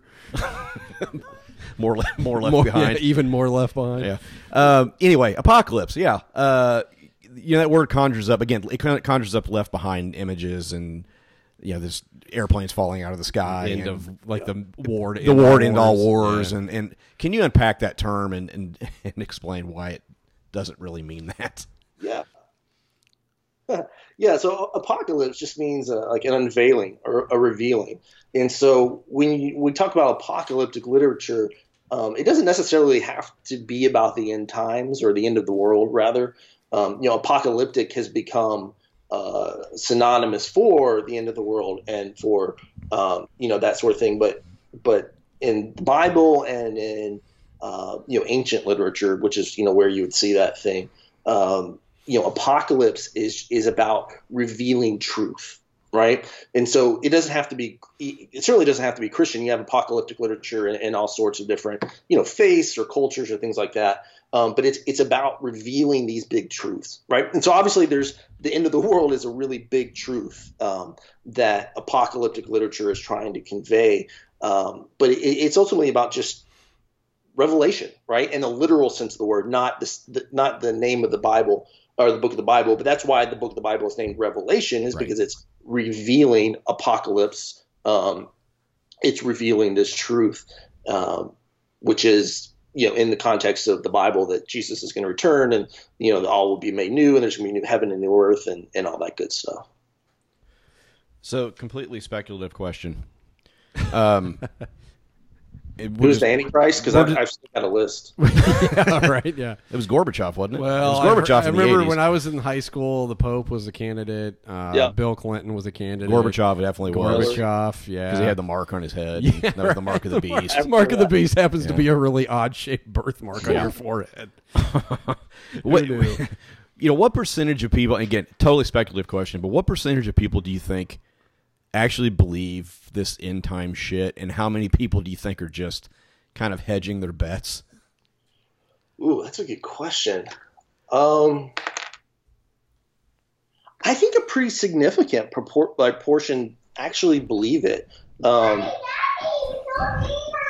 Yep, and there's my kids again. I think they have some ideas on the statistics. You saw Nana. That's great. Did you show her your bird nest that you found? Anyway, the reason I would say I think a big portion of the people who believe it really do believe it. I don't know. I guess I wouldn't want to separate too much because of I really believe it. I'm hedging, my bets because I think they really believe it because it allows them to hedge their bets. Oh, that's good. Yeah. But the reason I say I think they really believe it is because because 81% of conservative Christian, white conservative evangelicals voted for a guy who is, in the literal sense of the word, antichrist in every way. Yes. And yet believe that he is God's anointed, and not just God's anointed, but the fulfillment of prophecy. Right. And so when Donald Trump moves the U.S. Embassy from Tel Aviv to Jerusalem, he's obviously pandering to his evangelical base, but he's pandering or the only reason he can pander is because they believe such a move, or a lot of them believe such a move is the fulfillment of biblical prophecy. I mean, it's not mentioned anywhere in Revelation. I mean, that's a whole other, can of worms. But yeah, I think that the people who buy into rapture, end times theology, really, consider it orthodoxy. As orthodox as the virgin birth or the Trinity, or anything else for that matter. I know I did, for that matter. And I know the people who send me hate mail when I say the rapture is never going to happen, definitely believe it. Do you really get hate mail about that? Oh, yeah. Yeah. Oh, dude, that's awesome. Imagine waking up in the morning. I know, seriously. And getting angry enough that you send a letter to somebody you don't know about the fact that you're not going to fly up into the sky when a trumpet's going to play. Like, my favorite. I've got lots of favorite stories there, but my all-time favorite was on my old blog. I don't even remember what the subject was, but somebody left this really hateful comment, and I was using the Discuss comment system. And most people, who leave hateful comments do so anonymously. And even if the comment system requires an email address, you just make up a fake email address. This person did not. And the reason that I know they did not is because they go to my church and they know their real name and real address. Oh, no. Yeah. So that was funny. Oh, no. That was an awkward cup of coffee on the next Sunday, wasn't it? I could always, especially when I was blogging more regularly, I have I'm starting to get back into it now that the book's done. But yeah, when I blog pretty regularly, I can usually go to church and tell by how people look at me whether or not they've read what I wrote. That's great. My like parting the Red Seas. Here he comes. My wife's cousin, when we were doing a church plant, he sent us a letter and condemned us to hell. It was pretty great. Yep, he sure That's did. fun. So saw him at Thanksgiving. Well, this is the same Didn't guy. bring it This is up. the same guy that actually believes he's an angel. Yeah, like, no fallen shit. angel. Literally. Yeah. The conversation I like to have. Uh-huh. Yeah, it's pretty phenomenal. He's also paranormal exorcist as well. So Oh, that's awesome. yeah, Yeah, he's really something. Also a gun enthusiast. You might Yep. find that shocking. Yeah. Okay. So that's a great story. So talking about the rapture, one of the things I really loved in the book is your statement. You make a statement that not only is the rapture non-biblical, it's actually anti-biblical. And I think that was a really important distinction. Can you explain kind of for our listeners what you mean by that? Absolutely. So the rapture is, non-biblical in the sense that it's not in Scripture. It's not even an idea that appears on the church's radar until the 19th century when a guy named John Darby essentially invents it. The pushback you'll hear is, oh, well, if you translate the Greek into Latin and Latin into English, eventually you get the word rapture. But, there's a lot of mental gymnastics, but the idea is not there. The passages that we usually associate, with the rapture, like in Matthew, one will be taken and the other will be left behind, or in 2 Thessalonians when it talks about being caught up in a twinkling of an eye. Those are about the second coming. They're not about the rapture. Sure. The rapture is the idea that there was a two-stage return of Jesus, that Jesus would return kind of halfway and then go back and then come back, is just not anywhere in Scripture. You absolutely have to read it in. But like you said, in my book, I talk about how it's the problem of the rapture is it's not just non-biblical, it's anti-biblical. And what I mean by that is the idea that God swoops in to take away the people of God and keep them away from danger and from harm and from, in this case, tribulation. It's just the antithesis of the biblical story. The biblical story is not the story of a God who whisks people away from danger. It's a story of a God who, walks through the Red Sea with them and wanders in the wilderness with them and goes into exile with them and puts on flesh and dwells among us and dies as one of us, and then promises to come back, and make his home among us forever. And so the story of the Bible is a story of a God who walks with us through tribulation, even when that tribulation is the valley of the shadow of death. And so the idea that God would take the people of God and whisk them away from danger as opposed to walk with them through that danger and allow them to be the agents of God for the world of healing, of redemption, of reconciliation, of whatever, during that time of trial and tribulation, that they wouldn't be there, that God would take us away, is just completely antithetical to the entire narrative of Scripture. That's so good. So what's the way forward? Like, here's what I mean by that. So you're somebody who, you outline, you follow this trajectory in the book of how, you started one way, thinking one way, and you changed. Yep. And it took some kind of, I guess apocalyptic events would be a good way to put it. Sure. In your life to get you to that point. So, we all have family and friends that believe in this stuff. In a lot of, hi, not Mom. all of them. Yeah, hi, Mom. Hi, Debbie. She's not listening. But my mom, not one of them here, but some of them are doing real harm to real people because of this. Yeah. You look at this administration and the supporters of this administration, they're doing legitimate harm to a lot of people. And a lot of it is their end times theology. And it's difficult because we don't even really speak the same language. You had a throwaway line in the book where you just said the Bible is written by people and not by God. Totally agree with you. But that really can't be agreed upon.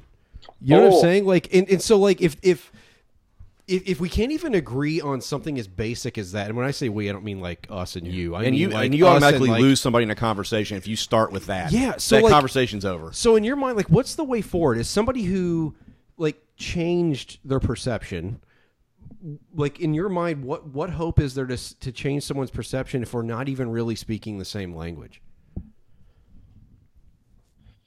You know, I don't know that there's certainly not an easy answer to that. Sure. I don't know there's any answer. Certainly the great challenge, I think, of the moment, particularly with Trump evangelicals and that dynamic. But, take that away from the equation. I mean, it's always a challenge. In the book, the way I try to tackle it, is kind of twofold.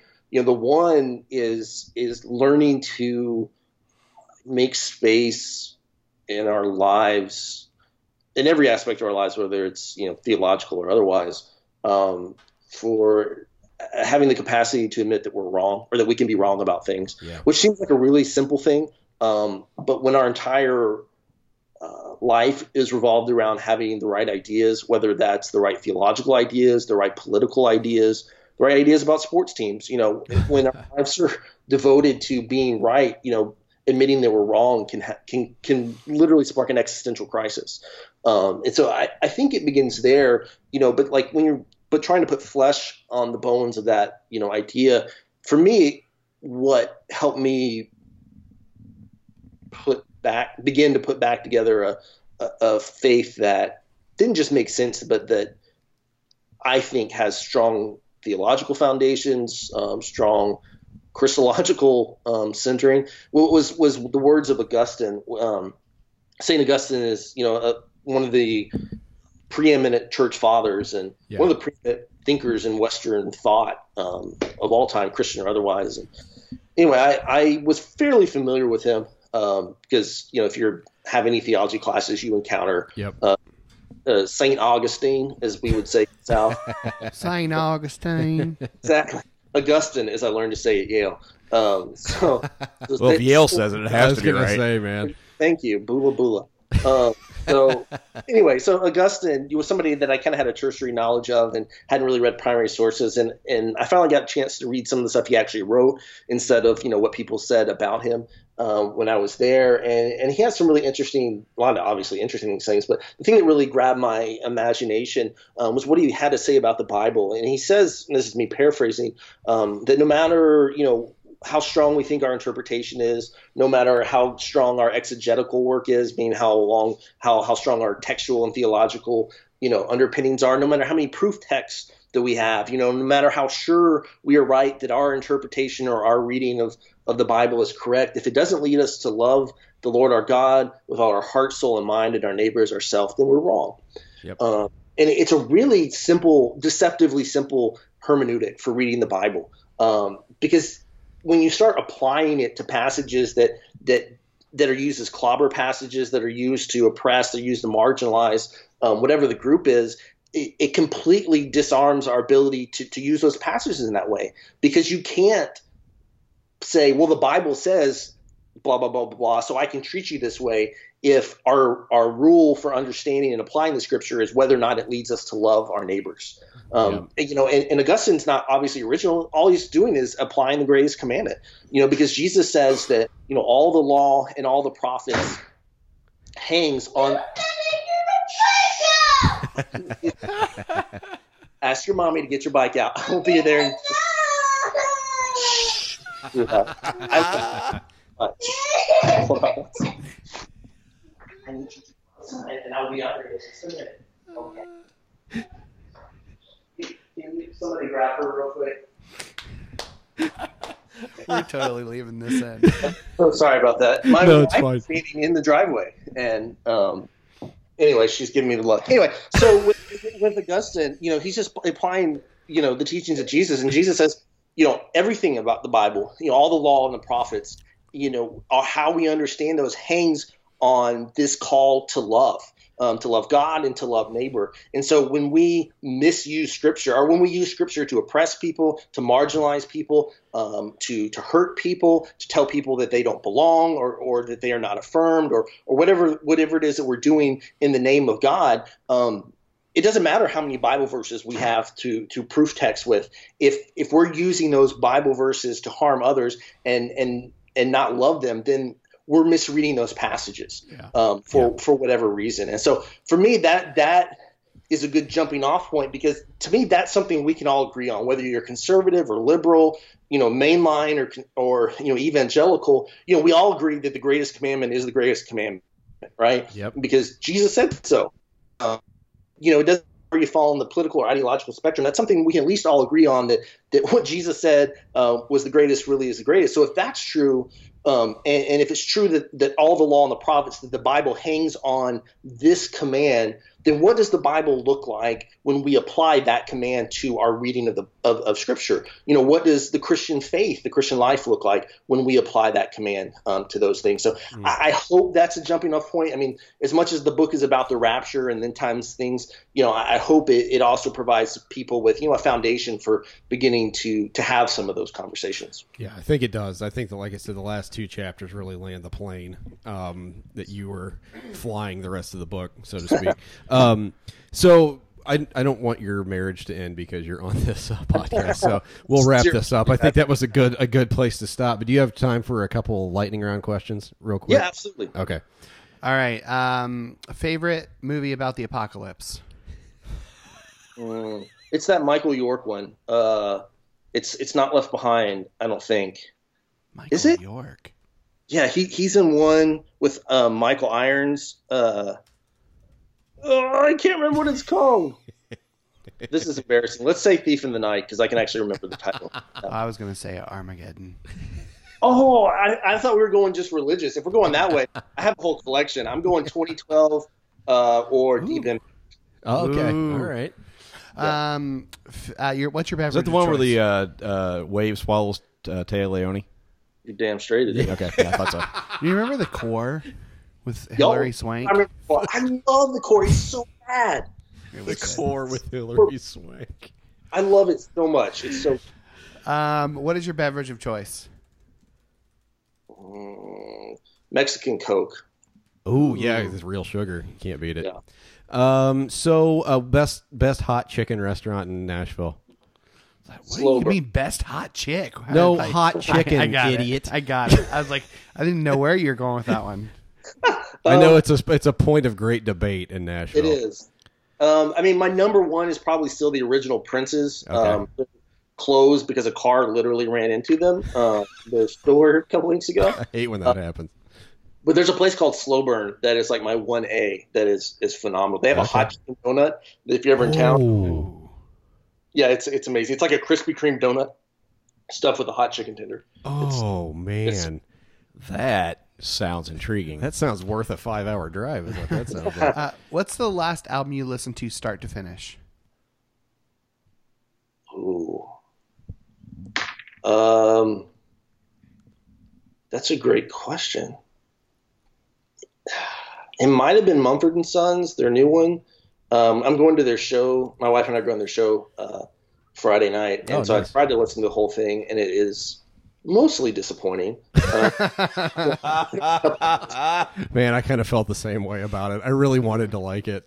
Yeah. It's just, I don't understand. I mean, I understand the whole like creative impulse to evolve and change and things like that, but it's like they started off country and then decided, you know what, we're going to be, R&B now. And there's nothing wrong with R&B. I love especially 90s R&B, but it's just you lost me because their whole like Euro, sound is just weird. I don't know. I love them and I'm going to go to the concert and enjoy it, but I don't really dig their new stuff. Yeah. What's your favorite TV show?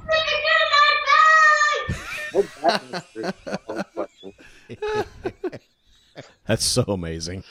Yeah, toddlers are the best. I know, man. You're not. You're preaching to the choir, buddy. Sorry about that. What was your question? What's your favorite TV show of all time? Probably a tie between The Office and Parks and Rec. I've watched. Nice. Yeah. I've watched The Office, the entire series, at least 8 times, and I think Parks and Rec like 6. Yeah. Wow. I feel like the last couple of seasons of The Office get a really bad rap because I think they're actually better than people think they are. Yeah. The last season in particular is actually really good. I agree. Yeah. What's the best Star Wars film? I used to love Return of the Jedi, but that's just because it came out the year I was born. Same. I love the Ewoks, but I would probably say for me the first one. I know critically Empire is the one everyone loves, but I like the original the best. Right. How do you like your coffee? I don't. Oh, In the trash. Tea? The trash. That's a great. Yeah. answer. Are you a tea drinker? Oh, well, I like my women. No, I don't. That didn't make sense. Do you believe in the multiverse? In the comic sense or the physics sense? Because both is the Yes. answer. Yeah. So yes to both. Yeah. No, I have a wild theory about ghosts are actually part like interdimensional beings, and it's a whole other show. Yeah. We got to get you on for that one. What are you Halloween. doing next Halloween? And then where can people find you online? Great question. So my social media handles are all the same. It's I love you too. At Zach Hunt, but with 2 A's because somebody stole the regular Zach Hunt and I can't get a hold of it. Okay, I'll give you the crayons. There you go. I'm so sorry about my kids. No, dude, it's so good. But yeah, at Zach Hunt, ZAACKHUNT on Instagram, Facebook, Twitter, and YouTube. Now I've started uploading videos, and then I blog regularly at Pathos as well. Nice. Nice. All right, man. Awesome. Well, we'll let you go. We thank you so much for taking the time. Go get those bikes, man. And those bird. And the bird nest. Find out where your daughters are slaying birds. Yeah. So when these viral or these videos or this podcast goes viral because it's like that guy, trying to do that BBC interview. That's right. I'm going to need a percentage of the royalties. That's great. Awesome. I'm so sorry. Thank you guys so No, much. thanks, fine, man. dude. Thank Thanks, Zach. you so much for your time. Appreciate it. Now that we puked in your sea, you can tell us what you think. The 5 stars get red, but 1 star is dead to us. It's to us. Did you try it yet? It's Jamie Smith. Yeah, it's good. Jimmy It's just a really good Highland Scotch, is what that is. What are we drinking? Wow. Aberlour 12-year. So a friend Yes. who shall remain nameless Not be named. Had to edit the podcast there for that. bought us a We'll do it live. Fuck it. bought us a bottle of Aberlour. You're listening to the airing of Apple Hour. That doesn't even make. It doesn't. Where did that come from, Michael? Man, I got to use that theme for something. It's gold. Fucking gold. It's just a Highlands double cask mature. It's 12-year. Really It's nice. very man. good. Yeah. Brad and I have a bottle of the Well, I Aberlour used to. Aberlour Abu Nad. Yeah. Many years ago. And it's Which the is a cask strength. Dude. Holy It's shit! about 58% alcohol. I think mine's 63. Yeah, I think Like, mine it's was really mine was good. about 58 or 59. Yeah, it's pretty strong. So you have to kind of water You it have down to just cut a it a hair. little bit. Yeah, but this is- one's it's damn good. Yep, really good. Yeah, I give it a hard 2. It's a No, I give that. no, like, it's a really good Highland. That was a Scotch. penis joke. Well, it's Sorry. interesting because I've been drinking basically nothing but bourbon Mhm. and So have rye I. recently. Like, and by recently I mean for about the last year. Yeah. Like I used to be just solely into Scotch, and now I just really just want bourbons and ryes. But man, going back to that, it's so different. I know it totally is. It's just not even the same experience. it's It's not. good. Like I Mhm. mean, but like if people think that like whiskey is whiskey, it's completely not. Nope. Not even close. I mean, that is so Fuck you, much. Matthew Benson. That is so much different. Just Than, kidding, I that love is you, so Matthew much Benson. different than a bourbon or a rye or anything. or like any that. other kind of Scotch. Yeah, it is. Benson always says, I hate it when people fetishize whiskey, bourbon. Okay, guy. Mm-hmm. God, that's good. All right. What are we doing? Did we do the theme song for this? No, we already did it. The Oh, did we? feedback, Okay. yeah. We've got 4 reviews 4 star. 5. 4 stars. from America. America. This is from Stammy Sags. Hey, Stammy. Called "Good Luck." We're all counting on you. America, fuck yeah. First, I want to say that the first time I listened to the podcast, the first half of the show almost turned me off totally to it. Same. Lots of inside jokes and innuendos that I thought were really over the top. Then I got to the meat of the show. Then you got to the Rocky Balboa, the Sylvester Stallone over the top. He enjoyed the references. meat. The further, the Sylvester Stallone over the top. Stammy Sags enjoyed the meat. the further up and further in segment. My first thought was, sweet Narnia reference. Second was that I was impressed by the depth and openness of thought about the subject presented. I found people with the seemingly same heart, thought, and struggle as my own. I had found my tribe. After listening to the next few podcasts, the inside jokes became funnier to me. Wait, Stammy Sags, have you seen his Facebook wall? He thought we were inappropriate? That guy? The inside jokes became funnier to me as I was able to let down my guard and to appreciate the vague references to pop culture. I was in. Thanks for doing this. I feel like comrades in arms with the guys in the entire pub, even though I have never met any of you. Do justly, love Mersley, walk humbly. Fast forward to last week. When he met everybody. When he met everybody. Yeah. God, this is from Patrick Gott, the horrifying author of... The person I used to think highly of. I was fine with him, but shit. It's called Trailer Park... No. Michael, turn it off. Delete it immediately off your soundboard. I'm not even fucking kidding. It's called Trailer Park Theology. The Inglorious Bastards are an irreverent voice for the deeper theological realities of our world who have made a home for the misfits and miscreants that make up the body of Christ. So if you like theology and Hot Pockets, if you feel more at home in a dive bar than in a church, the White Trash Liturgists are for you. That's very... God, we need a fucking t-shirt that says the White Trash Liturgists. That shit would sell like hotcakes. We need to change the name of our podcast immediately to the White Trash Liturgists. And we need to run that by Hillary. We need to have her on and see what she thinks. So about pull up that. a lawn chair, grab an IPA, and make yourself at home. You're welcome Pull up here. a lawn chair. That's pretty good. That almost makes up for the horrifying song you wrote. As I parked as I drove into the driveway, Matt was on a lawn chair in his driveway drinking. So his ninth beer of the afternoon. It's not inaccurate. No, it was my third beer of the The afternoon. pull up a lawn chair is not inaccurate. That's great. Fucking White Trash Liturgists. No, I know. I love it. All right. This is from Angela Diane. Under my D-I-A-N? Angela. Diane? Probably Diane. Probably Diane. Angela.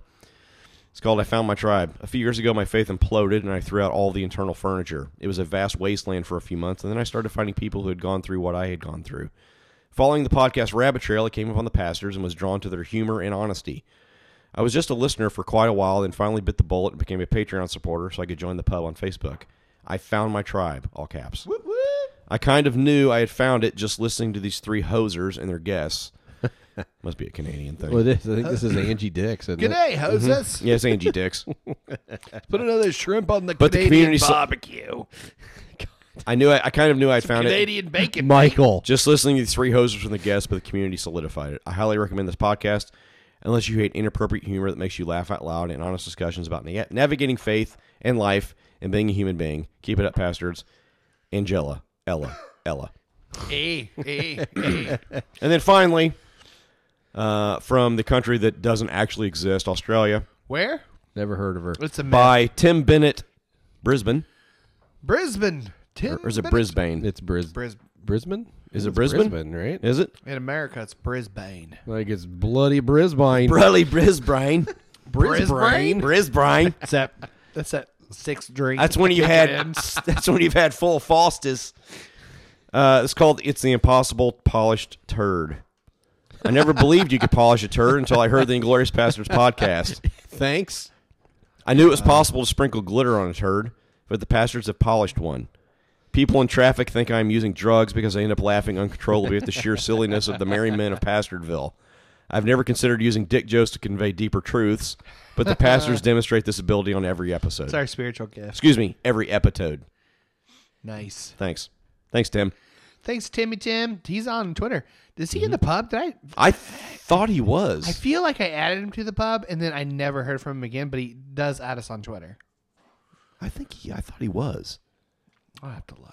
Pretty sure he is. Anyway, we'll look later. I'm pretty sure he's in the pub. Anyway, but I thank just you for haven't seen those. him in there. For our international listeners, if you leave us a comment on something other than the American iTunes, Let us know. Let us know, because I don't check that very Yeah. often, and so sometimes they kind of fall through the cracks. What was his name again? Tim Bennett. No, he's not in there. Oh, okay. I thought he was. I thought he would.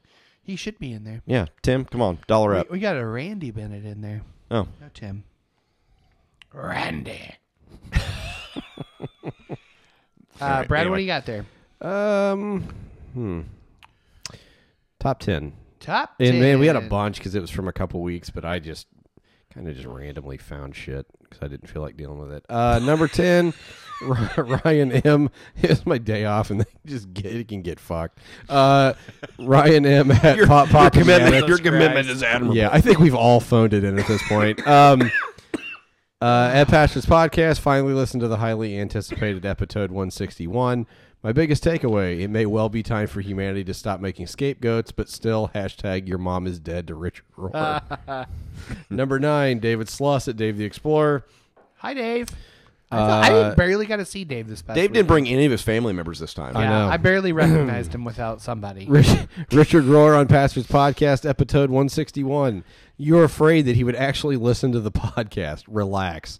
In my dotage, I barely understand half the stuff you guys are laughing at. He has me beat by more than 2 decades, so you're probably safe. Who is that? Hashtag Sluss. Uranus in retrograde. Hi, Dave. I It's love a solid you. hashtag. Number Is that 8. what we landed on? Yeah. Uranus in retrograde? Melissa Murray. I was talking to somebody. I was talking to Mandy, and I said, it is like the perfect metaphor or picture of what this podcast is, that we have Richard Rohr, our theological hero, Our spiritual father. on the podcast to interview him, and we also end up with the hashtag Uranus in retrograde. Yeah, it pretty kind great. of is pretty much a microcosm of what this is. Yep. Number 8, Melissa Murray at Espresso Mama 3. Do yourself a favor. Order Universal Christ by Richard Rohr, and then check out these 2 amazing podcasts. Ricky Rohr. Pastor's Podcast, and then another one. Spoiler alert, you'll go to church. What's the other one? I'm not saying it. Spoiler alert. The liturgist? No, don't worry about it. Spoiler alert, you'll go to church, have your views challenged, and get great beer recos while wondering why hashtag Uranus is in retrograde. Number 7, Zach Crater at Zach Crater. At Pastor's- Bros, Touch her. Bubbles, and... No, this is at Zach Crater. Oh, This okay. is from his personal account. No, he didn't. it's He getting didn't tweet personal. from Next Bros, level. buttholes, and ball sacks. He didn't want us to drag Scott. He can't talk about Rohr on the official account because that one fundamentalist guy on their podcast will get Scott pissed. get pissed. Oh, yeah. Not sure I can Rohr, not sure I can love a person I haven't met more than Father Rohr. Yeah. And I love how giddy you all were. A great listen for sure. Yeah. I laughed. I cried. Richard fucking Rohr. Yeah. I know, man. God, that was so Hashtag, fun, in spite man. of your guest, the episode hashtag is so on brand. Hashtag Uranus in retrograde. Number 6, Christopher Allen Maloney at Maloney's Movies. At Pastor's Podcast. All this talk about over the top and no holds barred, and you can't give Suburban Commando one little mention. Hashtag Uranus in retrograde. Who's in Suburban Commando? Oh, let's look that up. I am Sounds like a Hulk Hogan vehicle. TV. I remember Suburban Oh, Commando? it's Hulk Hogan. Is it? It's Hulk Hogan. Yes, I totally guessed that right. And Christopher Lloyd. Wow. 1991. And Shelley fucking Duvall. Shelley Duvall. Jesus. I must have seen that somewhere in my childhood. Wait, Shelley Duvall, wasn't Larry Miller. wasn't Shelley Duvall? She was in The Shining. Yeah. Yeah. Wow. We gotta rent that movie. Do No, we? I don't think we do. I don't think we do, buddy. Somebody send me a Hulk Hogan is Shep Ramsey. Shep Ramsey. Yes, indeed. I gotta see that. Okay. Number 5, Fitzy at JFitz432. At Fitz. Pastor's Podcast, Brad slams wrestling 5 minutes after saying Scarface is his favorite movie. I didn't say that. I said Scarface was my guilty pleasure movie, not my favorite movie. A movie where a little Cuban man dies in a mountain of cocaine, living in a house that looks like if Juggalos won the lottery.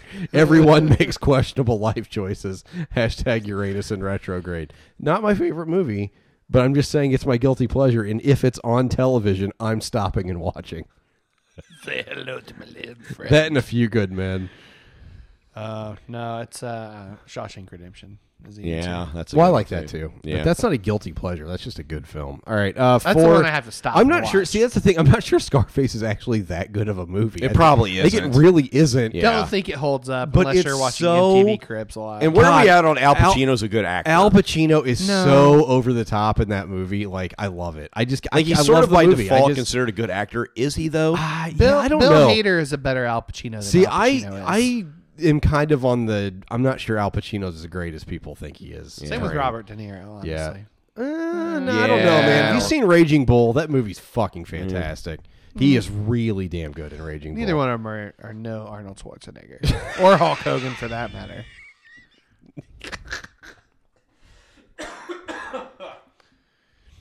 Number 4, I immediately regret putting this one in now. Patrick Gott at Patrick _ Gott. Pat, nerdy got. Yeah, that's Two things. Fun fact: the technical term for goosebumps is piloerections. Number 2, at Maloney's Movies comments on spiritual fatherhood caused some tearful piloerections. He spoke for many of us, literally dozens. Jesus. Do you have a filter, Patrick? Hashtag. Like, No, it's Maloney Movies who said that. Hashtag sweet Was it? Debbie in handcuffs. Hashtag natural paper cut. oh my god. I feel like that natural was a good paper one, cut too. would have been the better option. I Number wish it'd been 3 anything other than what it was. Yeah. Number 3, Tim McMahon at McMahon versus Wild. Vince's That's brother. really good. Vince's brother. That's a really good handle. What is it? McMahon versus Wild. At Pastor's Podcast, really enjoyed the Rourke interview. I've listened to it 4 times already. Wow. I have listened to it once, and that will Yeah. be the only time I have listen not to it. ever listened to it. That being I was said, there. someone might want to let Matt know that Ice-T and Ice Cube are two different I know. people. Hashtag Uranus. I and quoted retrograde. NWA Hashtag and not sorority Ice-T. boys. I apologize. Number 2. I'm not fucking let me Brandon say Andrus. This. Matt, I called Matt out on being grumpy about that. I wasn't grumpy about it. I wasn't grumpy about it. Was that the impression you got off Here of he it? comes. Was Here that he the comes. impression you got when you read back? I on didn't his read through interaction? all of it. I look for shit I can use, and that's pretty much it. I literally was not grumpy about it. I just didn't know what he was talking about. I literally didn't. Brandon and I even had a conversation about it. I wasn't angry. I was fine. I just Brandon didn't know what probably he was. called to check up on you. I didn't know what he was talking about. Hey, Tim, you really know how to get under Matt's skin. No, Congrats. fuck the both of you, and fuck you, Tim. All right, There it is. for starting all of this. Keep asking him questions about rap. I literally just didn't know. I was curious. I didn't know what he was referring to because I couldn't remember the quote. No, he wasn't mad about it. He's fine. He's totally fine. Don't worry about it. No, you know what I'm fucking mad at? I'm mad at you two dickholes for making me seem like I'm angry and I'm really fucking not. I'm angry at you two assholes, not Tim. He's fine. You just said fuck you, Tim. Yeah, because he started all this. He got you guys all riled up. And Number 2, Victoria Tazinski at Victoratron. I am Victoratron. I love how the 3rd / episode, she said 152. Should be 162. 162, right?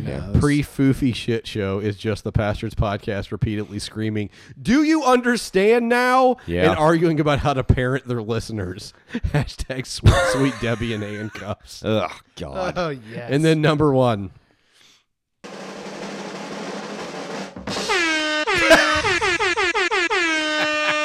I don't know how to fast forward button. Laurel. Like strawberry wine. Can I read this, please? 9,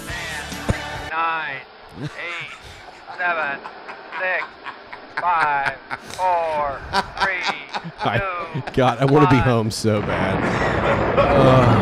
Like more 8:20. more than normal. All right, go ahead. You all right over there, buddy? Yeah. You sure? Mm-hmm. All right. Stephen Dunn at Stephen Dunn's Beard. Dun, dun, dun, At dun, Pastor's dun. Podcast, I'm reviving my Twitter just to make it known that my elementary lunchroom monitor God was damn it, I hashtag knew. sweet Debbie in handcuffs. Yep. And that's totally true. Yep. Steinsville Elementary, baby. Yep. Yeah, Biatch. She no longer works there. She Steve is is retired. that young and Mama's that old. Yeah. I forgot about that. I read that. I was like, oh, that's right. She would probably remember him. Oh, I'm I sure bet if she we were would. like, hey, do you remember Stephen Dunn? She'd be like, Stevie. oh, yeah. I mean, He's so she, sweet. my Yep. mom remembers has an incredible memory for every stuff like that. human being she has ever come across. She'll come It's up and go, insane. "Oh, do you remember so and so?" I'm like, "No, you went to school with them." It's an No. on-running Yeah. family joke that when she starts in, I'll look at my dad and he'll just grin, and we just grin at each other because she'll. Oh, do you know so? Yeah, I do. ran into so and so the other day. Do you remember? Yes. Yes. Yep. That's what we do. We just say yes because. Yeah, I think we spent the night together one night. Yeah. But anyway, that's that's hilarious. I had totally forgotten that she was his lunchroom. Yeah, well, thanks for that, Steve. monitor. Appreciate Yeah. it, buddy.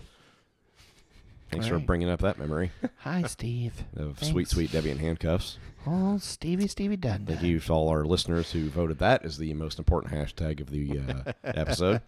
Yes. I really As appreciate it. Against my better judgment and will. So fuck all of you. And fuck you, Michael, because you agreed with it. It's the best hashtag we've ever had. No, it's fucking not. Are you done? Yeah, I'm done. Okay. Oh, I'm done. Believe me, I'm fucking done. I'm more done than you will ever know. Hit the button, Michael. Come on. I'm just waiting for you to finish. No, I'm done. Okay. That's what my wife says every night. All right. Wow. Well, There you go. there it is. That's great. Is that what you wanted to hear? No. Okay.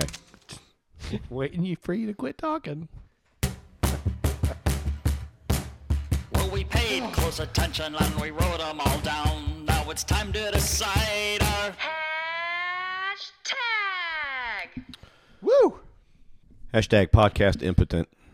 Hashtag Vince Office Max. Oh, shit. I forgot about that one. Hashtag Jimmy Smith's jazz album. I've got that. That's too. pretty good. Hashtag flat-faced dogs. Putting on the Smiths. Hashtag license to drill. What? Oh God. Oh no. Well, what? Dick's license.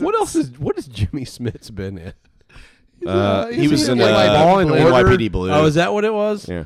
And what do you play in Star Wars, Michael? Bail Organa. There you go. You know what's weird? I Motherfuckers. can't Jimmy Smith's and what was the? God damn it! What was the guy in the 80s and 90s that was popular? Ricky Michael Schroeder? No, Michael he was Chiklis? No, he was in. He was in. Picket Fences. What's the movie? God damn it! I want to say Cuba Gooding Jr. It's not Cuba Gooding Jr. He was like a. God, what's his name? What movie was he Okay, in? so he was in. What's the? God damn it! What is the movie that was the soundtrack? The soundtrack was "Dead or Alive" by Bon Jovi. What was that? Young movie? Guns. Young Guns. He was in Young Guns. Jimmy Smith's? No, I get Jimmy Smith's and this guy. mixed Emilio up. Estevez? No, it was Charlie Sheen. no. Hold on, let's find out who was in Young Emilio Guns. Estevez? No, it's not Emilio Estevez. I know. who Christopher he Maloney is. is freaking the fuck out right now. Yes, he is. Why can't I think of his name? Kiefer Sutherland. Lou Diamond Phillips. Lou Diamond. Yeah, Lou Diamond Phillips. Fucking A. I always get Lou Diamond Phillips and Jimmy. I can Smith. see why, because they look fucking nothing alike. No idea. Jesus. Lou Diamond Phillips was in Stargate Universe. Fun fact. His name in that movie was Chavez y Chavez. Charlie Sheen's name in that movie? Hey, what's wait. Charlie Sheen's in that name in that movie? Dick Brewer.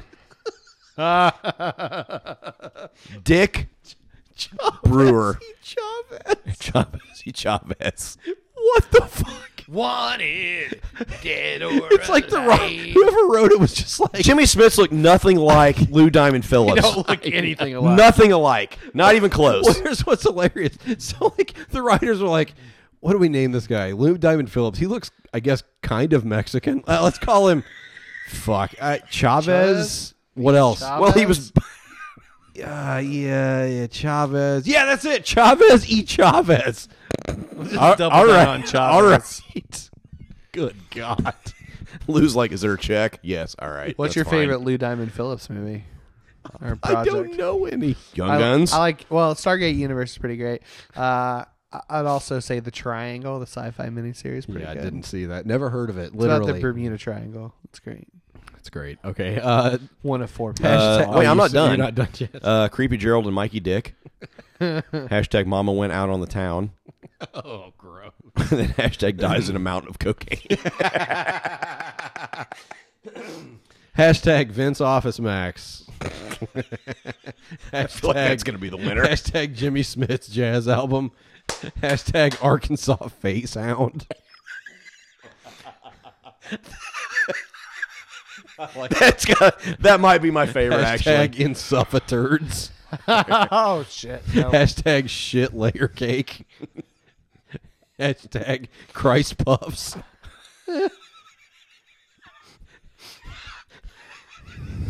Hashtag Open Vagina Ass and Titties. No.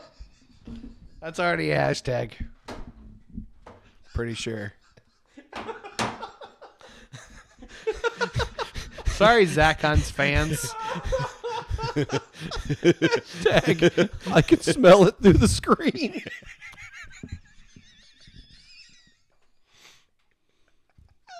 Hashtag oh to Adriatic.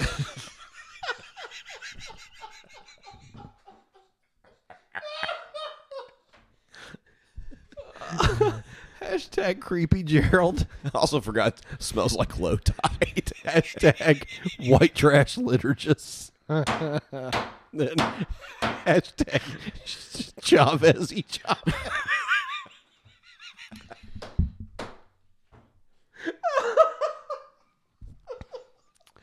All right. Oh, to Adriatic. Chavez y Chavez. I've got. It's like a Spanish law firm. All right, I've got Christ Puffs, Soft 2, Smooth Jazz by Jimmy Smits. Here's my CK1 and tuna.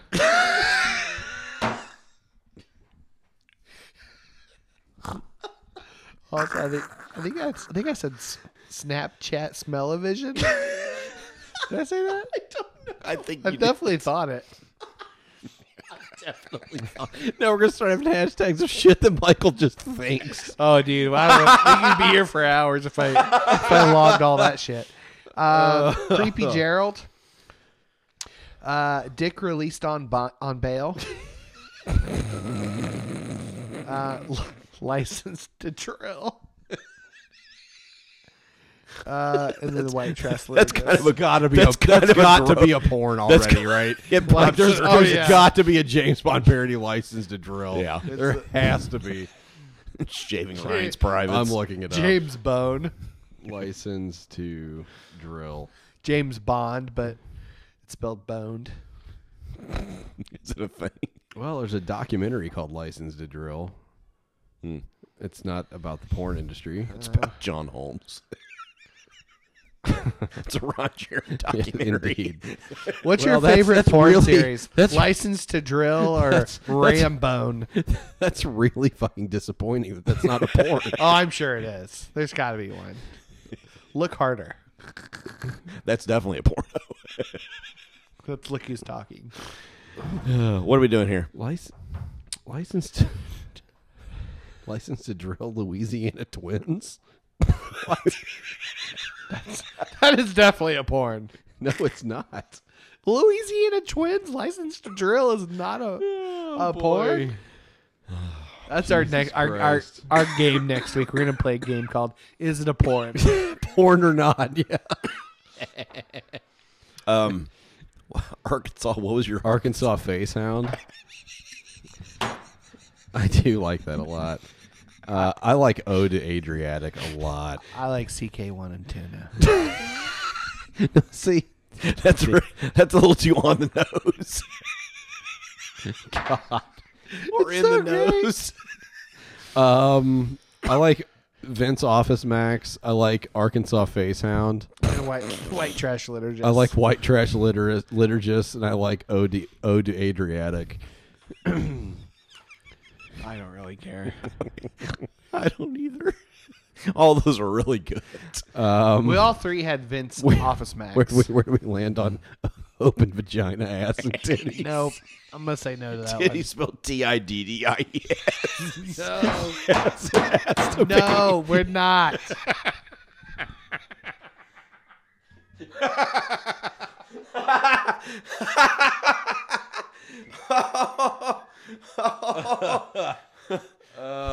What about Arkansas face round?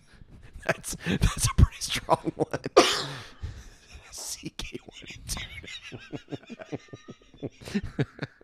That's okay. No, we can't. We can't fucking do that. What do you mean no. you can't do CK1? No, and 2? we can't. What do you mean you can't do it? So why do you think that that's dirty? Why would you just assume that? Why is that CK1 dirty? is Are you dirty? fucking kidding I me? mean, I know where what it do you came have from. against CK1, Matt? But if Richard Rohr is on Twitter, is he gonna be like? Oh, that's definitely a vagina joke, cheap prostitute vagina joke. I'm not picking. You guys pick. God damn it! All right, I guess I can smell it through the screen. What about white trash liturgists? I like that one. I also like Smooth Jazz by Chippy Smits. That's actually pretty good. Let's do that. Smooth Jazz by Jimmy Smits. I vote for white trash liturgists. I went white trash all right, liturgist too. that's Okay, all right. Okay, here we go. Jesus.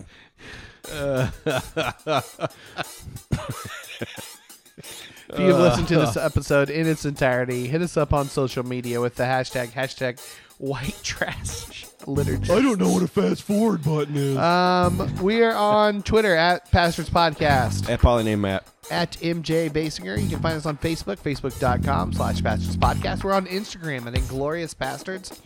If you want to do take the picture of the liturgists and paste our head on them, that'd be great. Not Hillary though. Not Hillary. Just us and Hillary. We'll be the other three.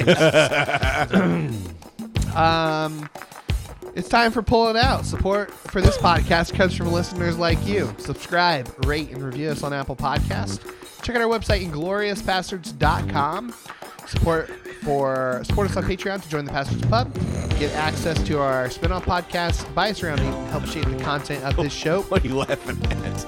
Just laughing at ode to Adrian. Big thanks to Brian Stapleton for this round, helping shape the content. Best joke I've made on this podcast in decades. I don't know, man. Hot penny latte. Maybe you're. I cannot believe that didn't Anyway, win. patreon.com/Bastards Podcast. Check out our Make friends, the the finals. Twisted Sisters, on their podcast feed. Don't forget to Ask the Void, 484-PASTOR. That's 484-727. When's that? Next week? 8373. No, it's not for a while. Oh, okay. I'm just going to start promoting it to get questions locked up. So, that's it. That's all she wrote. Hey, what'd you guys think about the third? You like that? It was fun. Yeah, it was fun. Yeah, it was a good time. Yeah. It's a great way to go out in style. I appreciate all the encouraging, just really kind words from people that were given to us. It was really nice. We are very grateful to all of you for listening and supporting and verifying and just. Except you, Patrick. God, fuck you. Yeah, fuck you, Patrick. You're a saint. No, not really. No, you are the hero we don't deserve. No, but The you one we've been guys waiting just for. you guys want verify, not verify. What's the word? Spotify. No. Validate. They Spotify. Yeah, you Spotify everything. You validate our work that we've thought we had, the message we've had for a long time. So, we're grateful. Thank you. Yep.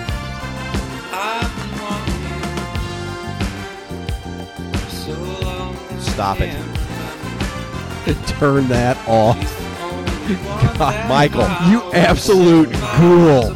Stop. Mike. I'm not even wearing my shirt. God damn it, Michael.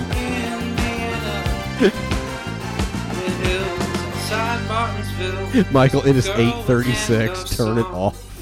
Sweet Debbie. God damn it. Can I stay with you? I hate you so much. Cause that blindfold's getting tight around those eyes. Jesus Christ, man. You're just the worst person ever. Hey, it's not even. I'm just trying to promote. Oh, that's right. Yes, that's what you're doing. Michael, turn the goddamn thing off. Oh, God. Oh, I just want to kill you.